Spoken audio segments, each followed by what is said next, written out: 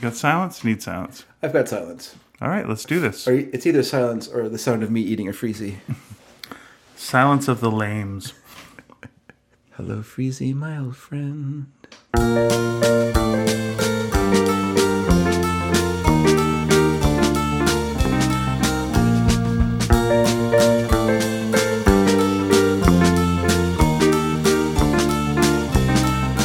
Hi, everybody. Welcome to Sneaky Dragon. I'm Ian Boothby. And I'm David Dedrick. And I don't know what temperature it is in this room, but in other rooms in the house, it is 29 degrees. In my bedroom right now, 29 degrees. That's a bit too hot.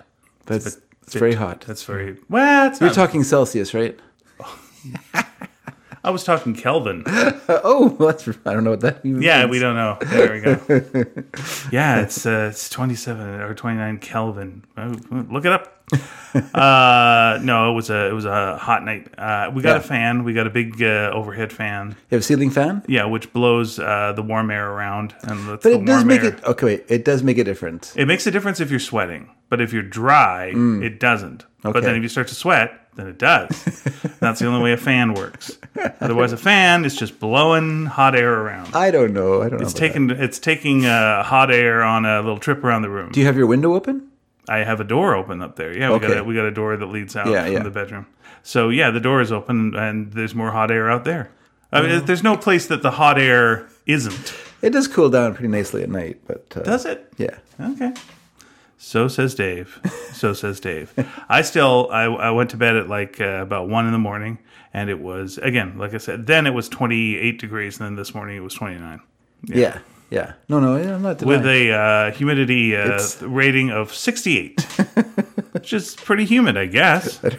Once again, I hear it's not the heat, it's the humidity. I heard it's not the heat, it's the cupidity. I've heard it's not J. Perelman once said. I've heard it's not the ego, it's the humility.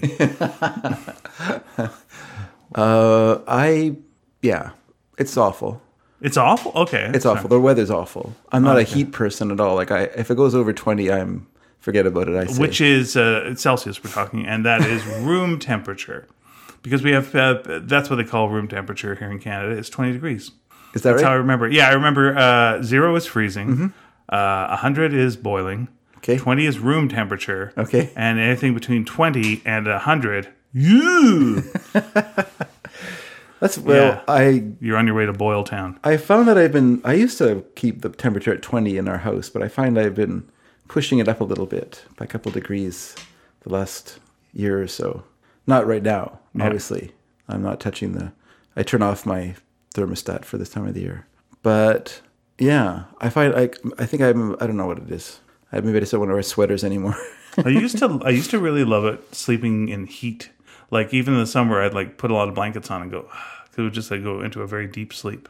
Wow. Yeah, or I'd be downstairs and I'd turn on the fireplace, because it was a gas fireplace. Yeah. And I'd get nice and warm in the room, which my parents didn't like because it cost money.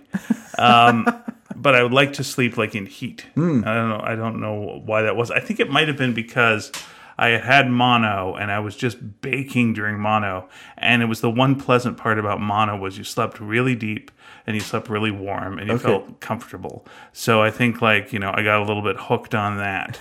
But now I prefer to sleep in coolness. Yeah, crisp coolness. I like that much more. Mm-hmm. I'm of the same thinking. I don't We're like cool cats. Cool cats, indeed. And what I'm not liking about right now is when you're sitting on the couch and watching TV, is you get a sweaty neck. I don't like that feeling. Yeah, it's a bad feeling. Yeah, and you're just why?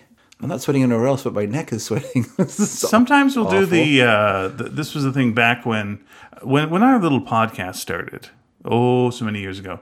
We did it out of the Hell Kitty Studios in Main and Broadway. Yeah. And it was freezing in the winter, and it was boiling in the summer. It was. Boiling hot. So hot, it was insanity to where I, was inventing air conditioning machines. I was building contraptions, and filling them with ice and all this stuff. But one of the things I did that actually did work was bandana around the neck that you soak in cold water and put around your neck. Yeah. That would work. For a while, for a short while. For, a fairly substantial amount of time. I guess as long as it's wet and you have a fan going. Yeah. It's not so bad. Yeah. That's pretty good. So that's my advice to you, and you avoid sweat neck. So, Do you remember that show with the I kids, do. the sweat necks? And one of the sweat necks from the past came and taught the class? yeah. Welcome back, Sweaty. Okay. Okay, what was yours going to be? Go for I was going to say, welcome back, Carter. It was Jimmy Carter who returns to his school to No, teach. yeah, that's good, but I think I got a topper on it. Okay. Because what are we talking about? It's Sweaty. Yeah. Welcome back, Hotter. Hotter. That's the Oh, one. why didn't we? That's sorry, that was the dear. one that was on the board. Okay. We were playing match game and we got like the bottom ones, but the top answer on the board was welcome back, Hotter. Sorry. Yeah. But you can still play for the big money. We're going to multiply that $2,000, and you can talk to Richard Dawson here, and he's going to try and match that clue with you. Here we go. Just a brief aside from, because it's so exciting when people talk about how hot it is. On That's a sound that refreshes. on that show, which is called Match Game, right? On Match Game, did they get much money, the contestants? When are we talking? I don't know. The Like by the time later? the 70s version, like with the guy with Gene Rayburn. Okay, Gene Ray. Well, incredible microphone. Money did change a little bit. Here's how it went. You would win nothing for the main game. Really? But then the bonus game was where you could win money, and then that's where they would give you one clue, and it would be like blank party. And then you had to ask like 3 celebrities, for a fill in the blank to blank party, pity party, Stag party. hen party, right? So you get that, and you can either pick from one of those or not. And then the first clue, which is the lowest ranked clue, was $100. Then it was $250. Then it was $500. Okay. So if you matched, sorry, I got an alarm telling me Dave's coming over in a half hour. There we go. Let me get rid of that. I got here early today. You did. And I'm glad you did. So okay, you win $100. Yeah. $250 or $500. So then what happens is you have the chance to go for the big money, and they're going to multiply that by 10. Oh. So then you could win $1,000, $2,500, or $5,000. That was the maximum amount you could win. Yeah. And at that point, you go head to head with like a celebrity that you pick. Everyone always picked Richard Dawson until they went like, "Oh, we can't do this anymore. Let's spin a wheel," and you randomly get someone, and then you get Fanny Flagg, and then you lose because Fanny Flagg wasn't good at it. But Richard Dawson was good at it. Was pretty good at it. Yeah. Yeah. And that's why they went with him. And also was trying to help. Well, he wasn't trying to be a funny man. Because it feels like some of them like are actually working against the person they're supposed to be. Ooh, that's bad. Yeah. Yeah, no, money matters. Like, because they're like, they want to make a joke rather than be helpful. I did find that in the main game sometimes. Yeah. Where they did a funny answer instead. And it's like, this isn't Hollywood Squares. That's right. I know it's a similar format. And that you're drunk. Those were the 2 top drunk celebrity morning shows that were on at the time, I think. But they weren't filmed in the morning. I'm just trying to. That's a good point. I'm trying to give them a little bit of an out here. That's interesting. I never thought about when they filmed them. I would assume that they would film like a bunch a day, though. Oh, sure. And I imagine that as it went on, they got a little bit more and more. Oh, that's interesting. Because I just assumed it was during the day because I felt it was that situation where, if you're in LA and you're walking down Venice Beach, people will be offering you tickets to shows. It'll be like game shows and whatnot. Unless it's something like Price is Right, in which case there's a lineup because people want to go in there because you could just freaking win a car. So why wouldn't you line up for that every day of your damn life? I don't understand why that wouldn't happen. Right? Like, People have jobs. they have jobs, sure, but like, okay, so what's your job? Yeah, I know, but what are your chances of winning a car? Well, this is a good question. Yeah. Okay, so let's Even getting onto the show. Oh, well, let's look at that. Like, how many people are in the audience, do you think, for Price is Right? Like 100? Tops? I was going to say 500, but okay. Oh, no. Too many? That is not 500. I can't guesstimate anything, so. No. That's Just not ignore all my guesstimates. No, that's okay. So 100 people in the audience. Yeah. Not 1,000? Do you think there's 1,000 people I don't know. in that audience? It looks like a big play. It looks like a lot of people are there. Like if you look at... Well, there definitely isn't now. Now there's much less people in the audience because of COVID. Well, yeah, but... But back in the day... All right, let's go... Jeez, I think 500 is really pushing it. Like, really? Super. Well, how many people are watching like a Jeopardy? Not Jeopardy, sorry. No, Jeopardy's an interesting example. Jeopardy, I'd say Jeopardy. like... That's what I meant to say. Yeah. I'd say 100 tops. for Jeopardy. So, It's small. so the audience for Small. The Price is Right looks bigger than the audience for Jeopardy to me. Yeah. I'd say so because they have a different setup in that they've got to have space in front of them for people to run past as one thing, whereas no one has to get up and run past you in the Jeopardy audience. It's Yeah. pretty packed. Yeah. That's a good question. How many people are in the audience? But I would think is there anything that stops you from going to Price is Right every damn day? So if you go to Price is Right every day for like a month, Yeah. you're gonna get picked for something, right? Eventually, you're gonna be one. Like if you wear a shirt called "I Love Drew," or something like that, or put on your military outfit, and you're gonna get picked, and then you got a shot. Your Civil War uniform. That's right. Battle of the Bulge. All right, fair enough. Still fighting it, stomach. And Drew goes, "Me too." Every day. That's a fun thing, actually. And listen, as someone who has gained weight and lost weight, Drew Carey is interesting to watch on that show because I never know what he's going to look like. Oh, really? Like sometimes he is just slim and tight and completely buff and clean shaven, and other times he's full Santa, and it's like, okay, he lives it all. Sometimes he's got long hair. Yeah. Sometimes he's got short hair. Like that guy, there's no consistency to the look. Huh, interesting. Yeah. And none of them is better and none of them is worse. But, the guy's a military man. He knows how to work out when it's time to work out. He's an you're never an ex-Marine. You're always a Marine. Was he a Marine, actually? Oh, yeah. That's interesting. He's a Marine, yeah. It's interesting. Is he very funny? Watch his first appearance on The Tonight Show, and the answer is yes. Okay. Yeah. Okay. I don't remember him as a comedian. I just remember him as like a sitcom actor and now a game show host. Well, with his sitcom, he tried to, tried new things. So I got to give him that on that. Like his show was never bland and pat, and whether you thought it was funny or not, that's up to you. But he seemed to treat the people I know that worked on the show were treated quite well. That's good. Yeah. So, I always thought like he seemed an okay fellow. No, I'm not saying he was. No, you're really bashing this guy really hard. I was not doing that at all. I was Are you curious. thinking Drew Struzan? Because that guy's a real son of a bitch. I was.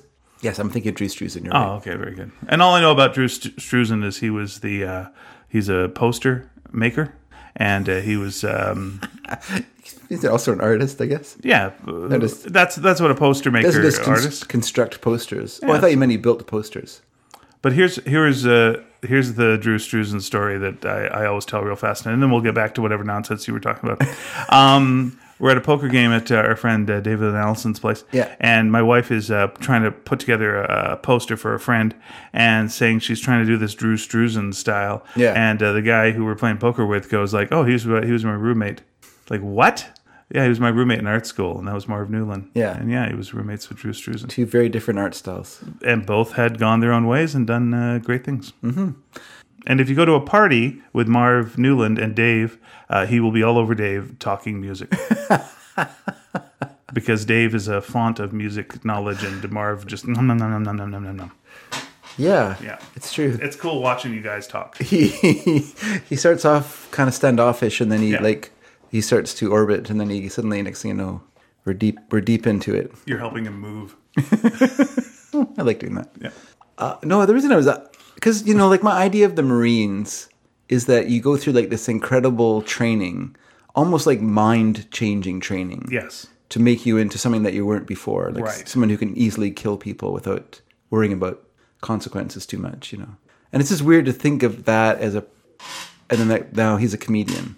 Like it feels strange. Like, I mean, I guess you can change or whatever, but it just feels like they would just train the laughs out of you. They would just change you so much that you're like, I don't find that funny. Here's what I would put forward to you, because I don't think that Drew was ever in any war that I know of. But he still went through basic training, like Oh, as a absolutely. Marine. So Yeah. So imagine you're in that kind of situation. yeah.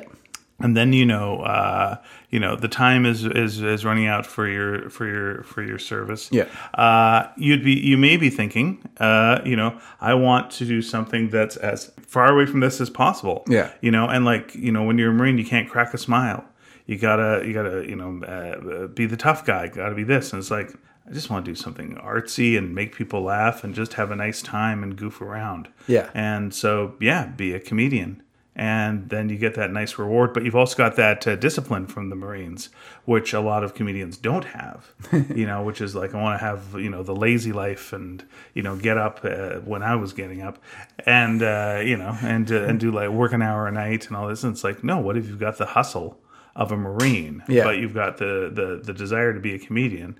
Then you become Drew Carey and this incredibly successful sitcom star, and all these things. And you never really hear anything bad about Drew Carey, even though, he likes going to like strip clubs, he likes partying, he likes doing all these things, but he's a decent guy. And so you never hear anything super like negative about him at all. Sure. And it's like, that's something good on him. And also, he's a Marine, so he can just kill people, and there's nothing they can do. True, if someone was going to like do something, he would just kill him. Yeah. Yeah, he'd probably like kill Jackie Mason.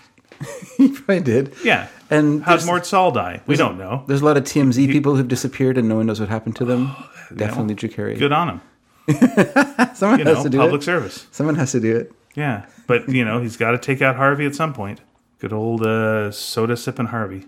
Do you know TMZ? Have you ever watched the show? I've never watched it. Okay. So Harvey, I believe Levin, he's the guy who used to be on the People's Court and was the lawyer who would stand outside and go, so what do you think? He was that guy. He was actually a lawyer? He is a lawyer. Oh, okay. Yeah. So he was the guy who, like, after the case and, Judge Judy, after Judge Judy would do her business, he'd go, well, legally, here, blah, blah, and he'd kind of spin it so that it made some legal sense. And then he'd, like, talk to the people who were on the street about the case and get their sound bites. But then he started hosting TMZ. I see. And made it look like he was the guy who was sending them all out on their assignments. And it's just like, so what do you got on Ben Affleck? It's like, well, Ben was coming out of Dunkin' Donuts, and he had a lot of donuts, and we talked to him about it. Okay, let's see that clip. Hey, Ben, what's with all the donuts? They're donuts. Yeah, why, Ben? Do you think Batman would eat that many donuts? So does Batman like donuts? What's Batman's favorite donut? And then cut back to Harvey, and he's sipping a big, giant, like, big gulp, and going like, "Much good stuff." Really? You're telling me that's really good stuff. Okay, and then go to the next person they're harassing. How odd. Yeah, we found Paul Rubens. Oh, what was he doing? He was trying to eat a picnic. Oh, what'd you say? Listen. Hey, Paul. You got ants? They're ants. That's that. That's the whole fucking show. I've never seen it, and now I don't want to. No, that's it. That's it in a nutshell. It's just people yelling at celebrities, and then cutting back to Harvey with his gigantic drink, and it's just like, okay, when does he pee? What does TMZ mean? Something media zone? Is it the media zone? Is it the media zone? Terrible meathead zone. I'll look that up. You got me curious about that. All right. Yeah. Okay. So just ramp or vamp while I do this. Yes, I'll ramp and I'll vamp. Yeah, ramp and vamp. While you do that. All right. Hey, I went and saw a movie last night. Last night? Yeah. Okay. Because, it's nice to do it during a heat wave. Just go to a place that's air-conditioned. Yeah, you're not wrong. I mean, we did the Critical Hit show this weekend, and one of the gags we had was that people were just there for that. Okay, yes. So so it stands for, I would never have guessed this in a million years. Okay. 30-mile zone. 30-mile zone. Right. So I guess that's the legal requirement of paparazzi is 30 miles away. Have to stay away from. Yeah. No, I guess it's like they're in LA, so it's like they go around the 30-mile zone and talk to celebrities, I suppose. Okay. Yeah, that makes sense. No? Yeah. The term 30-mile zone originated in the 60s when, due to its growth of location shoots, studios established a 30-mile zone to monitor rules for filming in Hollywood. Okay. Okay, well, there we go. I guess when they were sort of, letting filmmakers leave the back lot where they had some control over them and sending them out into places where there was less oversight. Mm-hmm. They didn't want them going too far away, so that they created this. I don't know, I'm just guessing. I don't know, it feels very culty. I think it feels scarily culty. I don't like it at all. All right, so you went to see a film called Air Conditioning, the Who Cares What the Film is. No, we wanted to see the movie. Okay. It was Mrs. Harris Goes to Paris was the movie that we saw. Oh, okay. Very nice. Which strangely follows in a recent trend of rhyming movie titles. I don't know why this has become a thing. Okay. Hit me with the other ones. There's what's it called? It's like Belle and Char go to Vista Del Mar. Oh yeah, that's right. Belle and Star. Belle and Star go to Vista Del Mar. Yeah.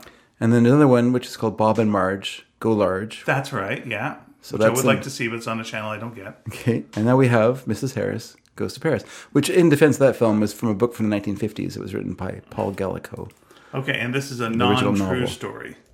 Or is it a true story? It's a fictional story, I believe. Okay. I don't think it could be real, but it was very charming. It was one of those films that you watch with a smile on your face through most of the film. You have a bit of a grin because it's just very lighthearted and very just happy, cheerful film. Oh, good. It's about a cleaning lady in sort of 1950s London who decides that she's going to go to Paris and buy a Dior gown for herself. So she saves up. Because she's retired. She's not retired, no. Oh, okay. No, she has to save up her money, so she can't retire. She has to actually take on more work. Okay, from the trailer, it looks like her husband went to war and she did not get her pension, the war widow's pension, and then when the pension came in, she was able to afford a gown. That is not the plot. That is not the plot at all, right, because that's just a very small part of it. All right. I was surprised at that too. I thought, oh well, now she's going to be okay. No, it was only like $156 or pounds of what it was going to cost her. So. Oh, that's not good war widow money. No. It's not even worth killing your husband and faking his death. Not for her. Right? Oh, she wasted a lot of time. And yeah, so she has to save up, scrimp and save, and do extra work, and then she finally can go to Paris, where she has to face the formidable Isabelle Huppert as the directrice of the Dior house. Now they're Snobs tour. Yes, so it's the slobs versus the snobs. This is the very first Animal House. But yeah, no, it's fine. But she's not a slob. She's a very kind woman who does endlessly nice things that pay off for her. Good. And people like her. And yeah. It looked like a charming movie. It looked like the kind of movie that I'd probably watch on a plane and go, that's nice. Good on her. It's a good, you know what? When I go to see a movie like that, I'm kind of like, I'm not doing it like consciously, but I feel like, thinking about it, I like those kind of movies. I wish there were more made. If people go to see them, then they might make more of them, Sure. All right. I'll go see it then. To talk you into it. Yeah, but I just feel like it's just like, we were watching the trailers before, and I was kind of curious because, obviously, just like everyone else, I'll go to all these kind of giant tentpole films, whether they're Marvel or I went and saw Nope and stuff like that. And you kind of know what you're going to get in terms of trailers from these films. Mm-hmm. You're going to get other big movies. Yeah. But when you go to see a movie like Mrs. Harris Goes to Paris, what is, and so normally like the way they do trailers now is they're not put there by the theater. They just come as part of the package. They're right there, and before the film starts, they're all on the DVD that they play for you to watch. I know, this comes with the DVD. It's really weird. That's how you watch movies now. So because I remember I told you about that time that I saw, I think it was the second Hobbit, and about 20 minutes before the movie ended, the sound cut out. Mm. And we sat there for a while in complete silence watching a bunch of characters running around. It was as entertaining as it was with sound. Sure, yeah. But finally I thought, well, I don't want to have to watch this whole movie again. So I went out and had to search all around this empty theater because it was like the late show. I'd gone at 10 o'clock or whatever. So now it's like 1 a.m. Anyone who worked there was wisely hiding in a broom closet, smoking a doob.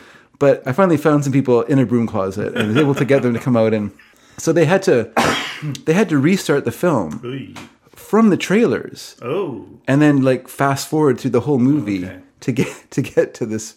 It was kind of, so we just watched the film really fast up to a certain point, and then they stopped and go, is this where, yeah. So anyway, so I was just kind of curious. So yeah, so there was a George Clooney and Julia Roberts film coming out. Yeah. Oof. Oh, I thought it looked kind of fun. Oh, did you? Okay. Yeah. That one looked like, to me, it could just be called By the Numbers. But it's just like, hey, they're on a plane. Whoa, they hate each other. They used to go out. They hate each other so much. Yeah. But wait a second. Hey, they've got to join together. Will they fall in love? Well, of course they will. That's you what know you them want. From lots of other movies that they've done this summer. That's what you want from a movie like that. I have no problem with, as long as it's done well. I have no problem with a genre film. Just call the movie Here We Go Again. Because it works. It works as the relationship. It also works as in you've seen them fall in love a couple of times. You can say that about lots of movies, though. Yeah. Okay, that's, well, I'm glad. That's fine. As long as it's done well, I'm not going to complain. If you're looking forward to it, I'm glad, and I wish you the best with it. And I just feel like when I was watching that, I was thinking, like, this is a movie they just don't make that much anymore. Like, you don't get, like, high-quality rom-coms. Like, most rom-coms now are, like, absolute bargain basement garbage, like Hallmark ones, which are just, like, totally dull and just real pablum. Like, you say you'd seen it before. That's really seeing it before. Like, there's no effort. The point. There's no effort at all. The point is that. Sure, okay. You don't want to be surprised. You watch them with your mum. Yeah. You know, if all of a sudden, like, someone got nude, you know, it would be like a nightmare. Sure. You want to see the same movie. But I just feel like you're misapplying the "here we go again" to the wrong. Okay. You know. All right. Yeah, it's just you don't see it very much anymore because movies have changed. Like people's movie going habits have changed, and so it's less and less like big productions with big stars. You know, now it's kind of everything's kind of gone down in size. You know, to these sort of very small films, unless they're like something that's has kind of like a Mamma Mia or something like that, which people feel that's a built-in audience. We can go really big with this movie. Sure. But we don't want to go too big with any other. Like I'm all in favor of seeing any romantic comedy that has people that are like 6 years older than me, and people are going, "This is valid." I'm all for that. I'm into seeing Tom Cruise, a guy who's older than me, like being the lead in an action movie. Fine, that gives me hope that I'm like, hey, this is the way this is still going. It's all fine. Sure. Yeah. Sure. They're still giving George Clooney romantic leading roles. Plus, it's got bizarre character. It's got the girl from one of the actresses from Booksmart. Yep. Actually, two of the actresses from Book because Billy Lord is in it as well. Oh, is that right? Yeah. Oh, okay, good. I don't know the name of the other actress from Booksmart. Okay. But not Beanie Feldstein, but the other actress. Yeah. And so she's really good. She's good in everything she's in. Yeah. So she's going to be good in this. Yeah. Julia Roberts is great. Yeah. George Clooney's great. No, they all know what they're doing. They've had practice doing the same movie over and over again. They're going to get it right. It's going to be fine. I'm just saying, I'll be in the theater for this movie. Yeah, I appreciate that. It's interesting we were mentioning watching The Hobbit. I was watching. Can I say unwillingly watching The Hobbit? Oh, which Hobbit were you watching? Which of the three? The second. Ooh, that's rough. Because I'd seen the first one in the theater, so I felt I had to go see the. Oh, you're in for a penny. The next two, the next two of them, I had to see in the theater. Oh my god! And I knew it was going to be awful. Okay. Just I just had to. I was watching Amazon yesterday, and an ad came on, of course, for that, as it has to. Yes. And put a lot of money into it. My wife Pia said, oh boy, that's gonna make all the money. And I said to her, do you think it is? Because like 3 Hobbit movies just came out that no one gave one shit about. Like, why do you think? Like now, all of a sudden, everyone snapped back and went like, "Wait, you know what I need? No, and you know what I need more is like a prequel to that." Did you like Lord of the Rings? I did. Okay, how about a prequel with The Hobbit, which is not technically a prequel, but they kind of make it a prequel. They did, and then it's like, oh, okay, and there's 3 of them. Oh my god, no, I don't care about that. Okay, well, wait, how about a prequel? Do you want to know where the rings come from? No. Why would I want to know where the rings come from?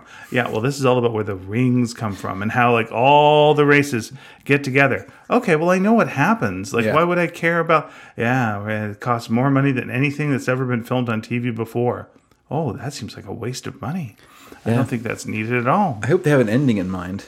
That's all I can say about it. They better have plotted out an ending. Isn't the ending just like Sauron gets them or some such? Isn't that just the ending? That's the problem. It's like watching the prequels, right? Where it's just like going to an ending. You already know what's going to happen. Like there's no stakes. You're just like, well, this character's not going to die or anything's going to bad is going to happen to them. So they're going to be fine. And this person's going to turn into Darth Vader. So you know that's coming. Yeah. I was just watching actually something about that on Screen Rant, and they were talking about Strange New Worlds and how it follows the Breaking Bad model of actually like working as a prequel, though prequels don't work because you do know everything. Better Call Saul, you mean? Yeah. What did I say? You said Breaking Bad. Oh, I'm sorry. Better Call Saul. Okay. Because prequels don't work.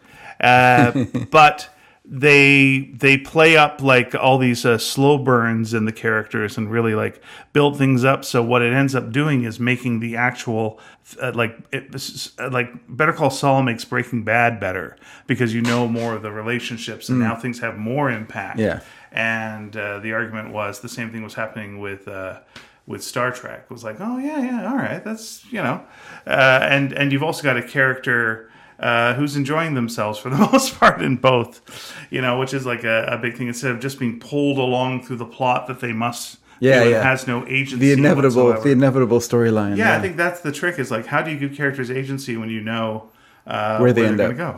It's because it's about the ride. It's not about the destination. And if you can make it like that, and that especially works, I think. And I'm going off track what the person was pitching as their idea on the show, but like I think that's what works with Star Trek is like it's not about the destination. Star Trek is about the journey and about the ride and about the discovery. Literally, that's the whole thing. I would agree with that. I think part of the appeal, especially the original show, was people just loved those characters and endlessly enjoyed their interactions. And so they could carry on. Like into the interminable movies, and that never ended. It felt like, especially that first one. That first one's still going on. They're still trying to. Those two antennae are still trying to. It's not about the destination. It's about the Voyager. Hey, wait a minute! This spells Voyager. Sorry for spoiling it. This is Voyager. And then just turn to the audience. Pretty good. Is that a twist? Good enough. You like this bald lady? She's not going to be around. This is her last movie.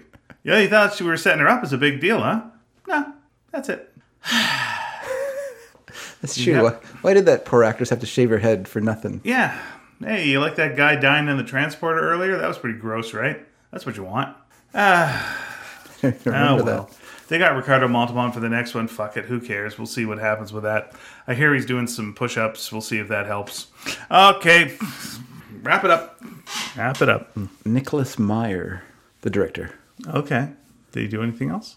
I did that movie, is it Time After Time, whatever, the one with H.G. Wells and Jack the Ripper. That's a good movie. That's all right. Yeah. Mary Steenburgen, I think, is in it. The actor from that passed away recently. David Warner, yes. David Warner, who was in that. He was also in Time Bandits. He was in every movie with the word time in it. This is a job. Yeah, he's in Tron. Tron Time, yeah. He's in Morgan, A Suitable Case for Treatment. Time. It's a 60s movie. Okay. It's one of those movies where you're going like, man, everyone must have been having so much fun making this movie. Because I hope they did, because I'm not having any fun watching it. Mm-hmm. So they better have enjoyed it. He's like an artist. I guess it's like, the problem is like, what you see a movie like that, it's so based in its time. Like it's kind of a swinging 60s movie. So it's sort of like about, the lower classes kind of coming up close to the upper classes in terms of like, as artists, they can kind of intermingle. They can as like, in terms of like education or whatever, or sophistication, they're not the same. But in terms there's sort of like this leveling in the 60s. It's not entirely a true leveling, but it was something of a leveling, right? Like there's no way the Beatles were like had the same social status as whoever was above them before, just because they were the Beatles. You know what I mean? There was still like this sense of like hierarchy, but there was a bit of some leveling out in that time. And I guess this movie is about that and exploring, like, I don't know what it's exploring. He dresses up as a gorilla at some point in the movie, and there you are. Mayhem ensues. But it's not like comedy mayhem. It's like he's having a nervous breakdown mayhem. So you're like, I don't know how to react to this. When did, and I want to talk about Burt Reynolds after this if I could. Sure. And I'll forget it completely. When did gorillas become hilarious to people? Because there was a window. You're right. Right? Like there was a window where like on every sitcom, someone would be in a gorilla suit at one point or another. Name a sitcom that didn't happen. I think that's what you just named it. What? Sitcoms? No, the gorilla suit.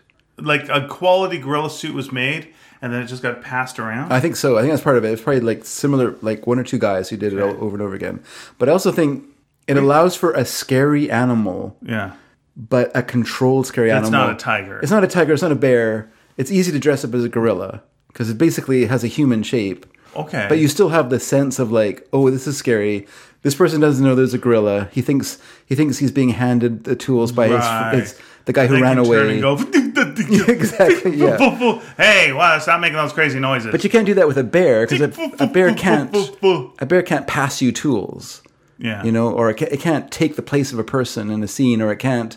Right. Or whatever you're doing with it. So there was that. Okay, so there was that, and then at the same time in comics, DC Comics had an editor who thought like you put a gorilla on the cover, it increases sales. I think so. Like, all the DC Comics had a gorilla on the cover. That's because, as already said by Lisa Hannawalt, is that boys love monkeys. Okay, all right, I'm with you.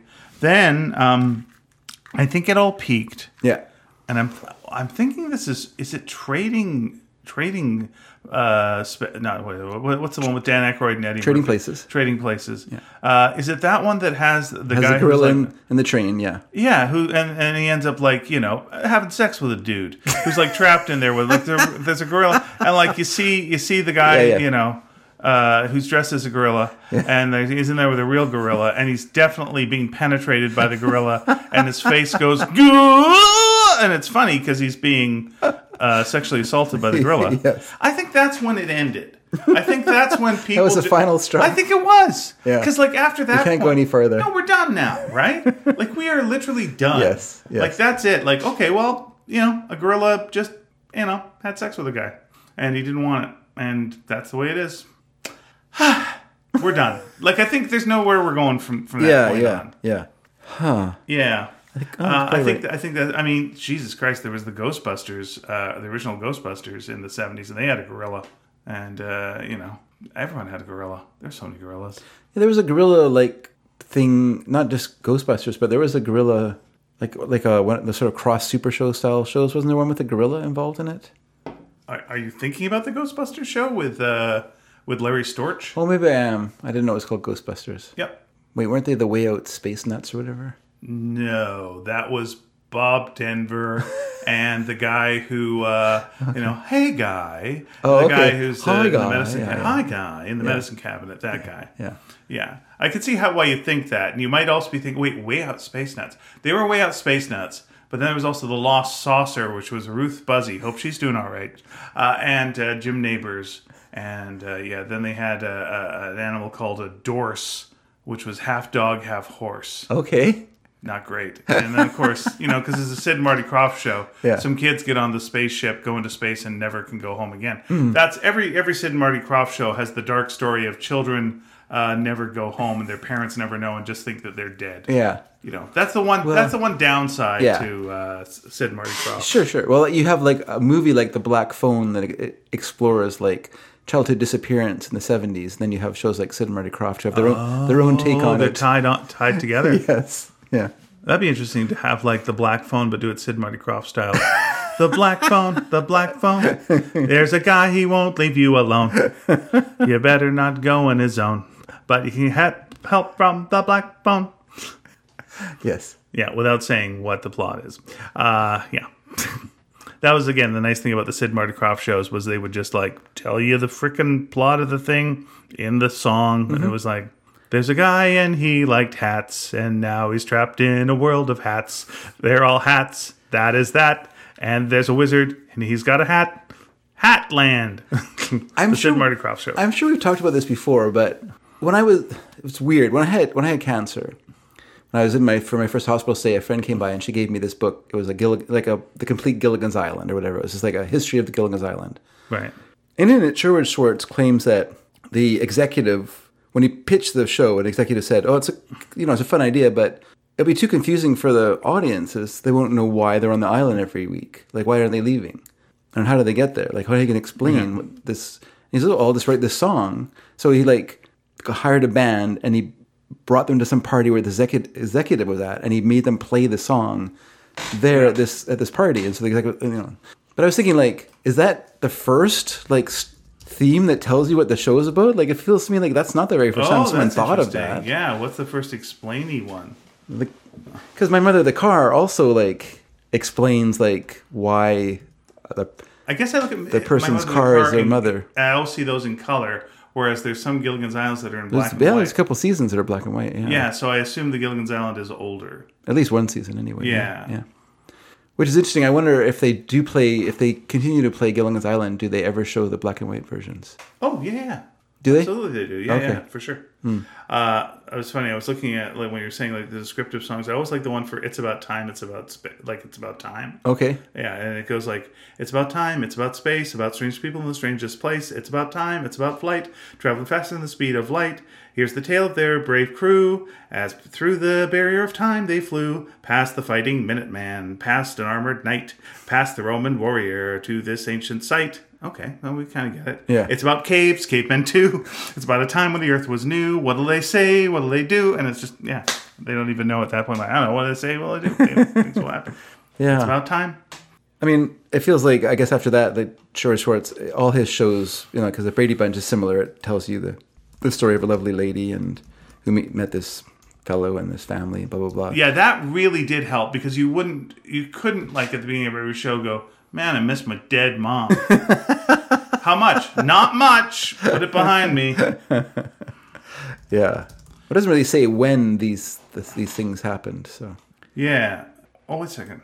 Yeah, I'm just trying to see, like, what is the first TV show that, like, you know, had a description of it? You know, like almost all the other ones, like, you know, Father Knows Best or Leave It to Beaver, they were all just music. Yeah, same with like I Dream of Jeannie, which is a pretty complicated show. Though the cartoon kind of showed you. Yeah, but they don't explain it but they have like a cartoon, and you know, and same with Gilligan's Island though. They have like during the song they're showing you the things. Yeah, they're both happening. showing and telling. Yeah. Whereas, you know, Gilligan's Island is just like, oh, it's it's an astronaut. And I Dream of Jeannie, yeah. But it's still like you sort of a show. I mean, I guess it doesn't. I guess it's not that confusing. You're just no one's going to go like, I don't understand it. He has a lantern with a genie inside it. This doesn't make any sense. Well, it's just a dumb. Here's the weird thing about I Dream of Jeannie. Okay. Here's the weird thing about it. She never showed her belly button. That's true. Because if so, he would have just like been boner. That would have been him. And that would have been the whole episode. I saw her belly button. So he's an astronaut. He is. He cares about being an astronaut. He loves being an astronaut. Sure. That's his big thing, is being an astronaut. Okay. And I guess something goes wrong with like the capsule that he's in, or maybe it doesn't. Maybe it just lands by the beach and he finds a genie. Okay. And so he has like basically infinite wishes. Never wishes to go to space. Never. Like you think like this is a guy, right? Like what's your whole thing? Oh, we got to get to the moon. Oh my God, we need to get to the moon. Yeah. Oh, okay. Well, what do you got? Oh, I got this being that can like get us anywhere and get us anything. Okay. Yeah. Well, we don't want any of that. And now let's have some wacky hijinks. Well, what's your motivation, guy who's an astronaut who doesn't seem to give a shit about space, never goes to space again, doesn't give fuck one about space? Well, I mean, you go as you're assigned, but Yeah. you just don't run down and jump into a rocket ship and fly. Go, hey, everyone, going into space. See you later. But wouldn't you think like, okay, so you're the astronaut. Some of those astronauts only went into space once. Sure. They never got to go again. Right, but they didn't have a genie with them with infinite powers. But that's the thing. It's the same with Bewitched. It's both cases. But he's an ad man. But in both cases, he uses her constantly to get ads. To a degree. Constantly. He does it at least 50 times. He does it unwillingly. Oh. Because it's emasculating. After the 10th time, it's emasculating for the man to have the woman do things for them. Right? Yeah, it's really that's part of the show is about, right? Sure. Okay. I can't have you doing magic. I'm going to do it on my own. Yeah, that's fine. But then it all falls apart, and then they have to do magic. Yeah, but that's usually because the mother-in-law screws it up, and so she's just making up for time. And then, like, Dora's, why is Julius Caesar at our dinner? And it's like, because when Cleopatra's there when Julius sees her. And that's why he gives her the salad. And it's like, you're fired. And it's like, wait, this is the greatest idea ever. I mean, you're getting a raise. Yeah, that bullshit. But like, I'm just picturing, Major Healy, whatever his name is. You're right. But they're, watching things happening in the space race, which is happening. Mm-hmm. And it's like, that rocket's in trouble. Well, you gonna get Genie to help? Fix that rocket or anything? Do something about that? No. Okay. Why would you, astronaut? Why would you? Yeah, there's none of his motivations are astronaut based. No, they're not. It's as if at that time astronauts are popular, and so you just made him an astronaut. By the way, if you ever watched the first episode of I Dream of Jeannie, they're having sex. Oh, they are. They are, and like, if not during the episode, Yeah. clearly at the end. Oh, really? Clearly at the end, that's just boning time. It's Why'd you say really that? sexy. Oh, really? It's really sexy. Again, I watched that on the plane. It was just like, She actually- I was just looking around going like, this is way sexy, right? Like they're really Did laying you actually this think out. other people were watching it? No, but it's fun. It's just you. It's fun to look around and go like, huh? Oh, by the way, this is the weird thing now with planes, which I think we've discussed, is like, oh, it's a long flight. Well, time to go to the bathroom. Stand up, see what everyone's watching. Tons of boobs. I'm like, we're all, because I guess we can watch shows with nudity, eh?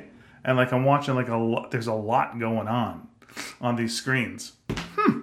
Okay. It's just very weird. Yeah. Yeah. What? Just out of Very sexy Just flight. out of curiosity. Yeah. This for research. What are these? It's Air Canada. What are these shows with nudity? Game of Thrones. Oh yeah. Game of Thrones for sure. Yeah. But people watch, No, romance. you're right. The first season of any show, there's a lot of nudity, Yeah. and then after that, it's just everyone keeps their clothes on all the time. Right.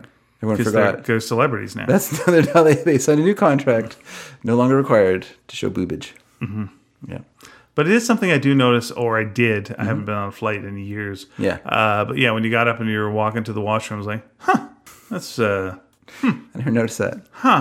Like you just picture if you were like, say, if I was a 13-year-old me, Yeah. I would be taking a lot of trips to the washroom just for the walk. Slow walk. Sure. Yeah. Like, Why 13-year-old you? because, that guy was like, Yeah. See, coiled spring. he didn't understand that there was TV that had boobs on it. in No, the there future. wasn't, because there wasn't. Yeah, there wasn't. When we, That didn't exist. You had to like watch French CBC had to hope for and it. like hope for the best for like some movie about like Toulouse-Lautrec. And like, oh, he's so small and frustrated, but all he can do is paint the nude models. Okay, I'll watch this film. This is fine. I'm all for it. Okay, Burt Reynolds. yes. Here's why I think Burt Reynolds back in the day was a scam. Was it a scam? Was a scam. Okay. You know the Clint Eastwood Burt Reynolds story, right? No, I want to hear it right now. Tell it to me. So they're friends, Okay. and they kind of came up through the studio system together, and both of them went and auditioned at the same studio. And so They both did westerns, like Yeah. old TV show westerns. Yeah. and so I guess this executive looks at their footage, and they have this meeting, and he tells them that, like to Burt Reynolds, he's like, you can't act. Like, what do you think you're doing here when you are one of the worst actors I've ever seen in my life? Wow.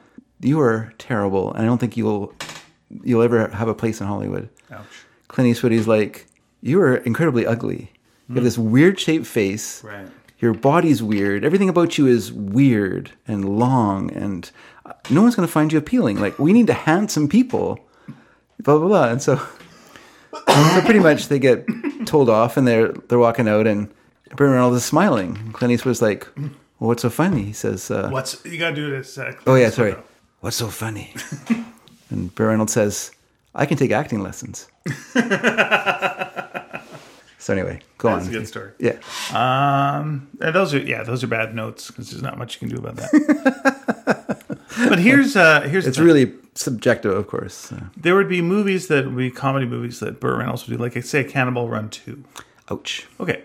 So, there's a movie theater. Yep. And people are going, what are you going to see at the movie theater? And then people are coming out of the movie theater and they're laughing. They're having a good time. And like, what were you seeing? And it was like Cannonball Run 2. Yeah. Like, I should see Cannonball Run 2. You go in. And it's like, no, the movie's shit. But over the credits, they would run outtakes with Dom DeLuise that were hilarious. They were so funny. They were the best. And so people would leave the movie theater looking like they had a good time and maybe even fooling themselves into thinking they had a good time. Yeah, yeah. But they didn't have a good time because that movie was shit. That movie was total shit. Sure. But like the outtakes were amazing. And so, people would get like fooled, tricked, hoodwinked. Yes. And then they go in and suckered, and they have to watch Jamie Farr as an Arab. I don't think people objected to Jamie Farr as an Arab at that time. Well, they didn't laugh. No, that's true. But was par for the course for Jamie Farr. It was a bridge too far. Oh, I get it. Speaking of boobage, I remember my brother and I going to see Hooper in the theater Okay. when I was which is a stuntman movie with Burt Reynolds. I think it's directed by not Hal Ashby, but Hal Needham, some kind of name like that. There's a guy so two of your brothers you and your brother were seeing Hooper, and your other brother saw Hoosiers by mistake. He's in the wrong theater. I couldn't read the writing. He went to the wrong theater. Anyway, so we got to see the naked woman come out of a cake, and he didn't. And we're like, I'm 13, and this is the best moment of my life. Oh boy, you would have enjoyed Under Siege, I think. Under Siege. I enjoyed Under Siege. Yeah, that's good. That's a good movie too. Yeah, I don't think that happens anymore. The coming out of cakes nude, and I think it's because it's a waste of food. I think more than anything to do with the social mores about nudity. And the cakes are too big to fit in the air fryer. Oh my God, yeah. Yeah, not gonna work. I don't think they're real cakes, by the way. They're not real cakes they come out of. They're like icing on a box. Would they actually use icing? I think they would. Some of it would be real icing. That's a waste of icing. I don't think we should get too messed up about icing being... It's not like a lot of flour was wasted or something like that. Yeah. Like an actual staple. Now, here's my question about that. Yeah. That I've never understood, and I still don't as a grown man to this day. Yeah. So, hey, it's your birthday. Yeah. Okay, and I wheel out a cake. Yes. Okay. Three layers. 3-layer cake. And I'm like, oh, that's a very large cake. That's sure probably is. too much cake, you say, Yeah. for the room. But like you know 4 of what? us. I don't want to be the kind of guy who objects to my cake. Nope. And then guess what happens? You get a knife. Oh, no. Oh, okay. They take the knife out of your hands, put it back on the table, and then all of a sudden music starts, and you're like, this isn't happy birthday music. And then... I guess they don't want to pay for the music. Yeah, a beautiful person bursts forth from the cake. Yes. In some scanty outfit. Yes. Or in nudity or some such, whatever is appropriate. And then what the fuck happens? Yeah. Do they get back in the cake and the cake gets wheeled back? What do you do? It seems like it would be awkward to get out. That'd be good. She comes out, does some dancing, which I guess is part of it. They do some dancing, and then they climb back up into the cake and pull the lid back down over themselves. Okay, I got a better... And then people wheel it out. I got a better pitch. Okay. Okay, so it's your birthday. Yeah. And the cake comes out. Music starts. Lisa's got this cake for me, and I'm like, this is amazing. This is amazing. Beautiful, sexy lady bursts out, arms raised. Yeah. And goes, happy birthday. Yeah. And then she climbs out of the cake. Yeah. And then the giant pie is wheeled out. And then she climbs into the giant pie. And then they wheel the pie away. And that's how she goes home. She travels to work in the cake, but she goes home in the pie. Yeah. Yeah. Okay. Yeah, I'm okay and with then that. she brought her kids, so they get into a couple of cupcakes. Yeah. And they wheel those off as well. Because she's got to bring her kids to work. I don't think she should be bringing her kids to the job, but okay. Yeah, they're fine with it. They know what's what. They know what time it is. They're okay with it. They need the dough. Ooh, the baker joke. Pie now. Oh, well, how about that? No. Disagree. Strong disagreement on that. Okay. Anyway, yeah, I don't know how the whole situation... I guess she would come out and do a dance, and then... But yeah, then bow and leave. It's weird. I don't understand how any of that goes. It was a thing for a different time. I guess that you would just get into the executive elevator and leave. Don't you feel like it was probably less common than you'd think? I do know... Like, if you were an archaeologist looking back through human history... Yeah. Like, through the 20th century, you would be surprised, how often people were stranded on desert islands. It seemed to really be in the culture as something that happened a lot. Well, you don't know because, a lot of them would just be marked as drowned, right? You wouldn't assume they'd be on a desert island. Everyone thought the Gilligan's Island folks were dead, right? No one thought they were on I'm just going by, the literature of the time period. Okay, fair enough. But I think, in that reality, dead. People thought Robinson Crusoe, dead. Tom Hanks' character in Castaway, dead. His wife thought he was dead. Sure. So, and most of the people who fall off boats do die. They don't have hilarious adventures with volleyballs and headhunters and the Harlem Globetrotters. I know the reality. I'm just talking about the culture. If people were looking back, they're not going to see the reality because reality is gone. They're just going to look at they're looking at the artifacts of our time. What if you redid Castaway? Yeah. But you had Tom Hanks go through all the adventures Gilligan did. So, he did have the Harlem Globetrotters. And he stages... Oh, you want to do the later? Yeah. Not the earlier one? Well, both. Okay. So, there'd be Kurt Russell would show up. Okay. and Phil Silvers, Okay. and and all stuff, and there'd be headhunters and all this stuff, and he'd have all the adventures that the Gilligan's Island. Would you still do a Japanese sailor played by an Italian actor? No, you do. You can flip it, and it's so easy to do. Yeah. Here's what you do. Japanese actor playing Italian. That's sailor. it, and you still get the World War II guy, right? Who doesn't know the war's over, but he's an Italian. Okay. So you get a nice Japanese actor, and he's doing the Mamma Mia. Oh, it's a World War II still. Scusi. And yeah, It's a it'd be one great. spicy meatball. Yeah, and that's not offensive in the slightest. No, It's not a at delight. all. No, it's a total delight. Yeah. And then and then Tom Hanks is doing all of his stuff, and Yeah. the So he keeps bumbling and missing his chance to escape. The right. island. Well, no. Here's what the thing. Yeah. The Gilligan is Wilbur or Wilson. Wilson. Yeah, Wilson Confuse is the me. Gilligan. So Yeah. like Tom Hanks is almost ready to like go home and everything's fine. Yeah. And then Wilson will roll underneath, the feet of the guy who's like Sure. going to free him. Yeah. And then the guy goes whoa, whoa, whoa, whoa, and then falls into like the snake pit or whatever and gets bit to death. Giant spider pit. Giant spider pit. Yeah. Black morning spider, the most terrifying thing in the world. How could they just like say that and then just like leave it be? My God. Oh, there's a gigantic spider on this island, right? What do you mean? Like a man-eating spider? Yeah. Well, what's it fucking eat? No, I don't know, because there's no animals on this island. How is that thing living? Like, are there humans that it's keeping? There were people that have come washed up on the island before. Other people, yes. Because what else is it eating? There's no animals. Yeah, yeah. And that spider is not a vegetarian. That spider invented a weather machine. Okay. Gotta have some supply of. Here's what I... Maybe I'm giving too much credit to that spider. Here's what I would do with that spider to take the edge off it, because it is a terrifying idea. I don't even remember that spider. Oh, it's You've called brought it up many times. I have The no Black memory. Morning Spider. Look up Black Morning Spider. I'm Gilligan's sure Island. I saw it because I watched all of the Terrifying. shows. It's no Batman's giant clam, but it's pretty bad. Okay, so here's what I do with that plot if I was doing Gilligan's Is the Island. clam in the movie? The Batman's clam. Is that in the movie? No, It's in the TV show. TV show. Okay. Because it was an episode that ended with Robin being eaten by the giant clam with the infinite teeth. Okay. You had to wait till the next day. It's so terrifying. If you watched it at the time, it would have to wait a week then. No, it was on twice a week. The show was on twice a week. Yeah, it was on Tuesdays and Thursdays. Oh, okay.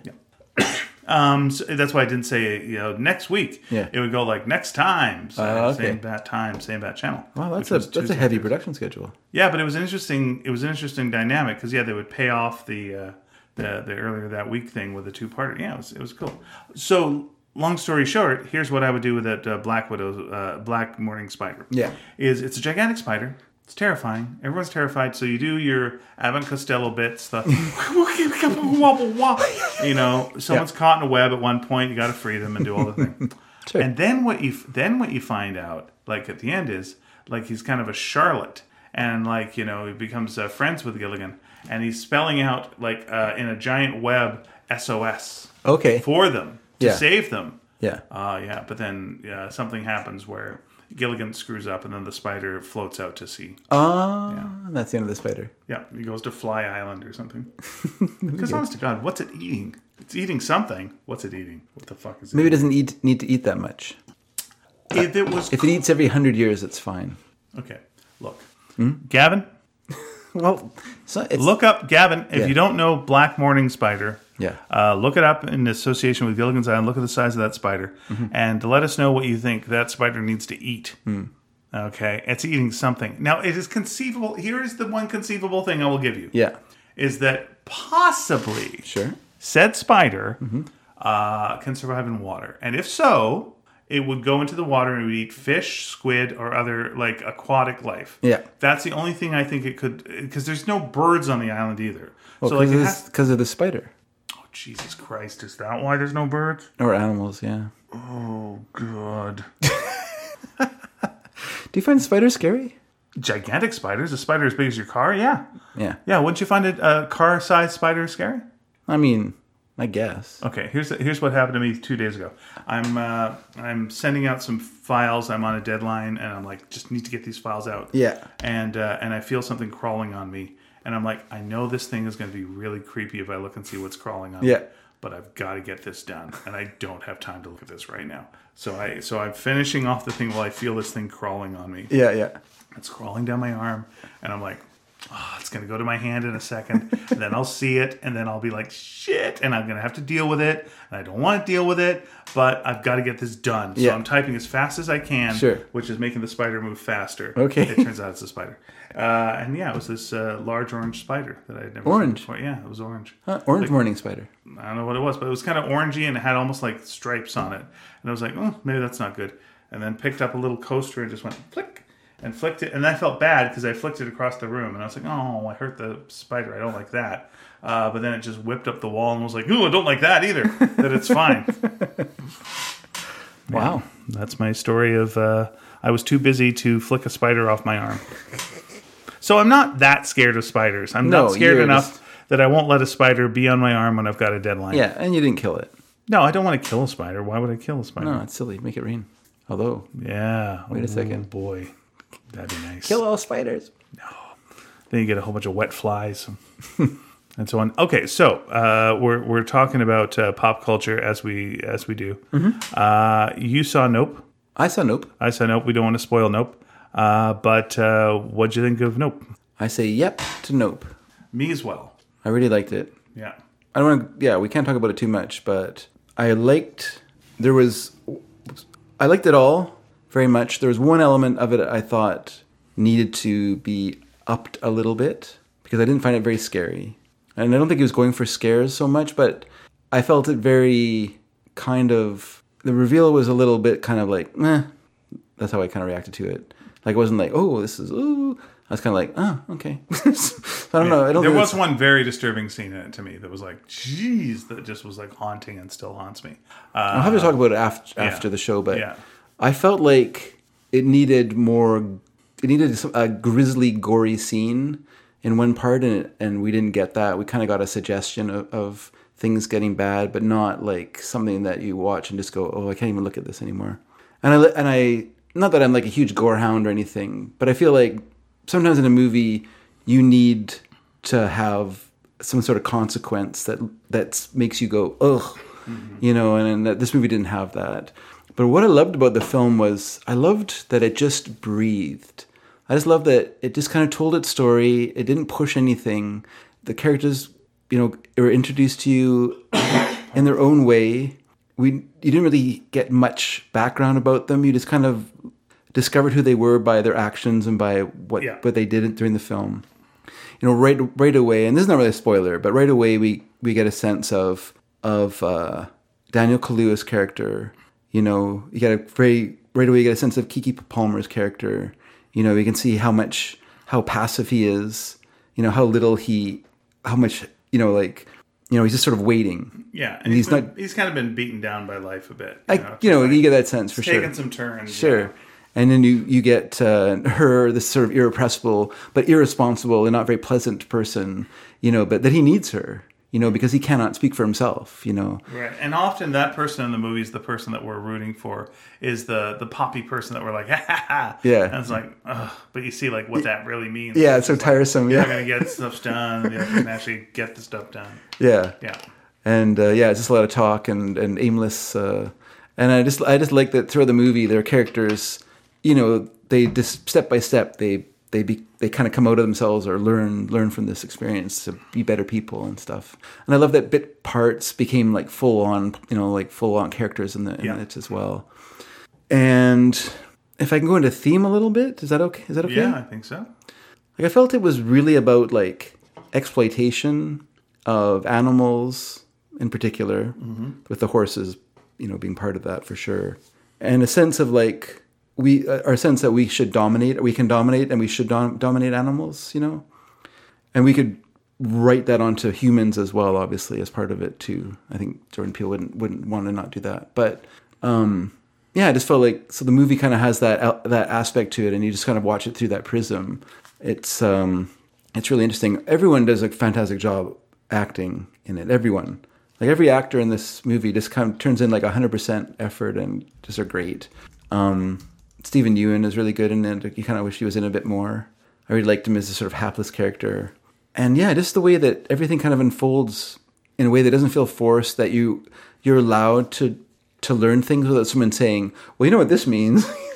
You just pay attention and it'll reveal itself to you, you know, like keep watching it, you know, and if you have objections, think about the movie afterwards, and you'll fill in all of your, if you thought there something was missing, if you're thinking like, oh, why didn't they say this? Well, they did say that. They just didn't say it out loud, but it's there. The information is there for you to take and figure out what happened. If you go backwards in the film, you can take back step by step and you understand why people did what they did, what their motivations are, what their understanding is. And I thought that was really great. I really enjoyed it. Yeah. I can't go too much more into it, though, because anything else I would say about it would be spoiler. Yeah, there's a nice sense of agoraphobia in that there's just such wide spaces. And you would think, like, you know, that would make you feel free, but that's dangerous. Like, because you're not safe. You're exposed. You're so exposed. Yeah, they play with both like agoraphobia and claustrophobia well. They play with a lot of different fears. Well. Yeah. One thing that was like, and again, this is not a spoiler thing because it's just what's on the soundtrack. Yeah.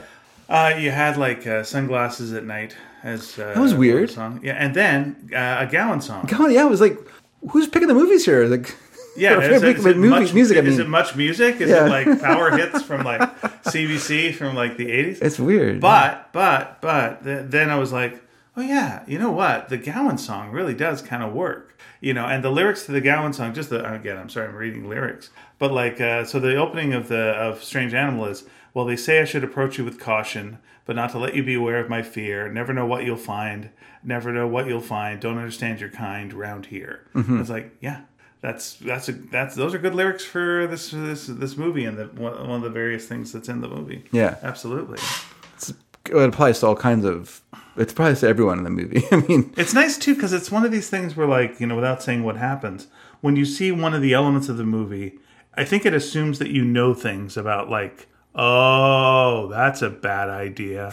Like, because you've read about this kind of thing, right? Yeah. And so you're already putting it together yourself, mm-hmm. and that's a fun trick that I think he plays. Is mm-hmm. like he knows he assumes by that I mean Jordan Peele. Yeah, I think he assumes you've seen horror movies. Yeah, he assumes you're smart. Yeah, and goes like, okay, I'm going to show you this. Oh, you think it's that? Well, you know what? I'm not going to be a dick about it and say you're wrong. But there's another level to this. And I'm going to show you the second level to this. Like, oh, motherfucker. Oh, geez. Okay, all right. Yeah, and you're getting that second level. And I think that's the thing he does with his movies. Yeah. Is, you know, you see the trailers and go like, oh, the trailer's really scary. Is it about the thing that I see in the trailers? Yeah. It's not a fake out. Yeah. But I'm not showing you the other part. Mm-hmm. There's something else that's there. And I'm going to... So it's worth your while going to the movies and not going, well, I know what the movie's about. Why do I want to go see this movie? No. It's about what you think it is.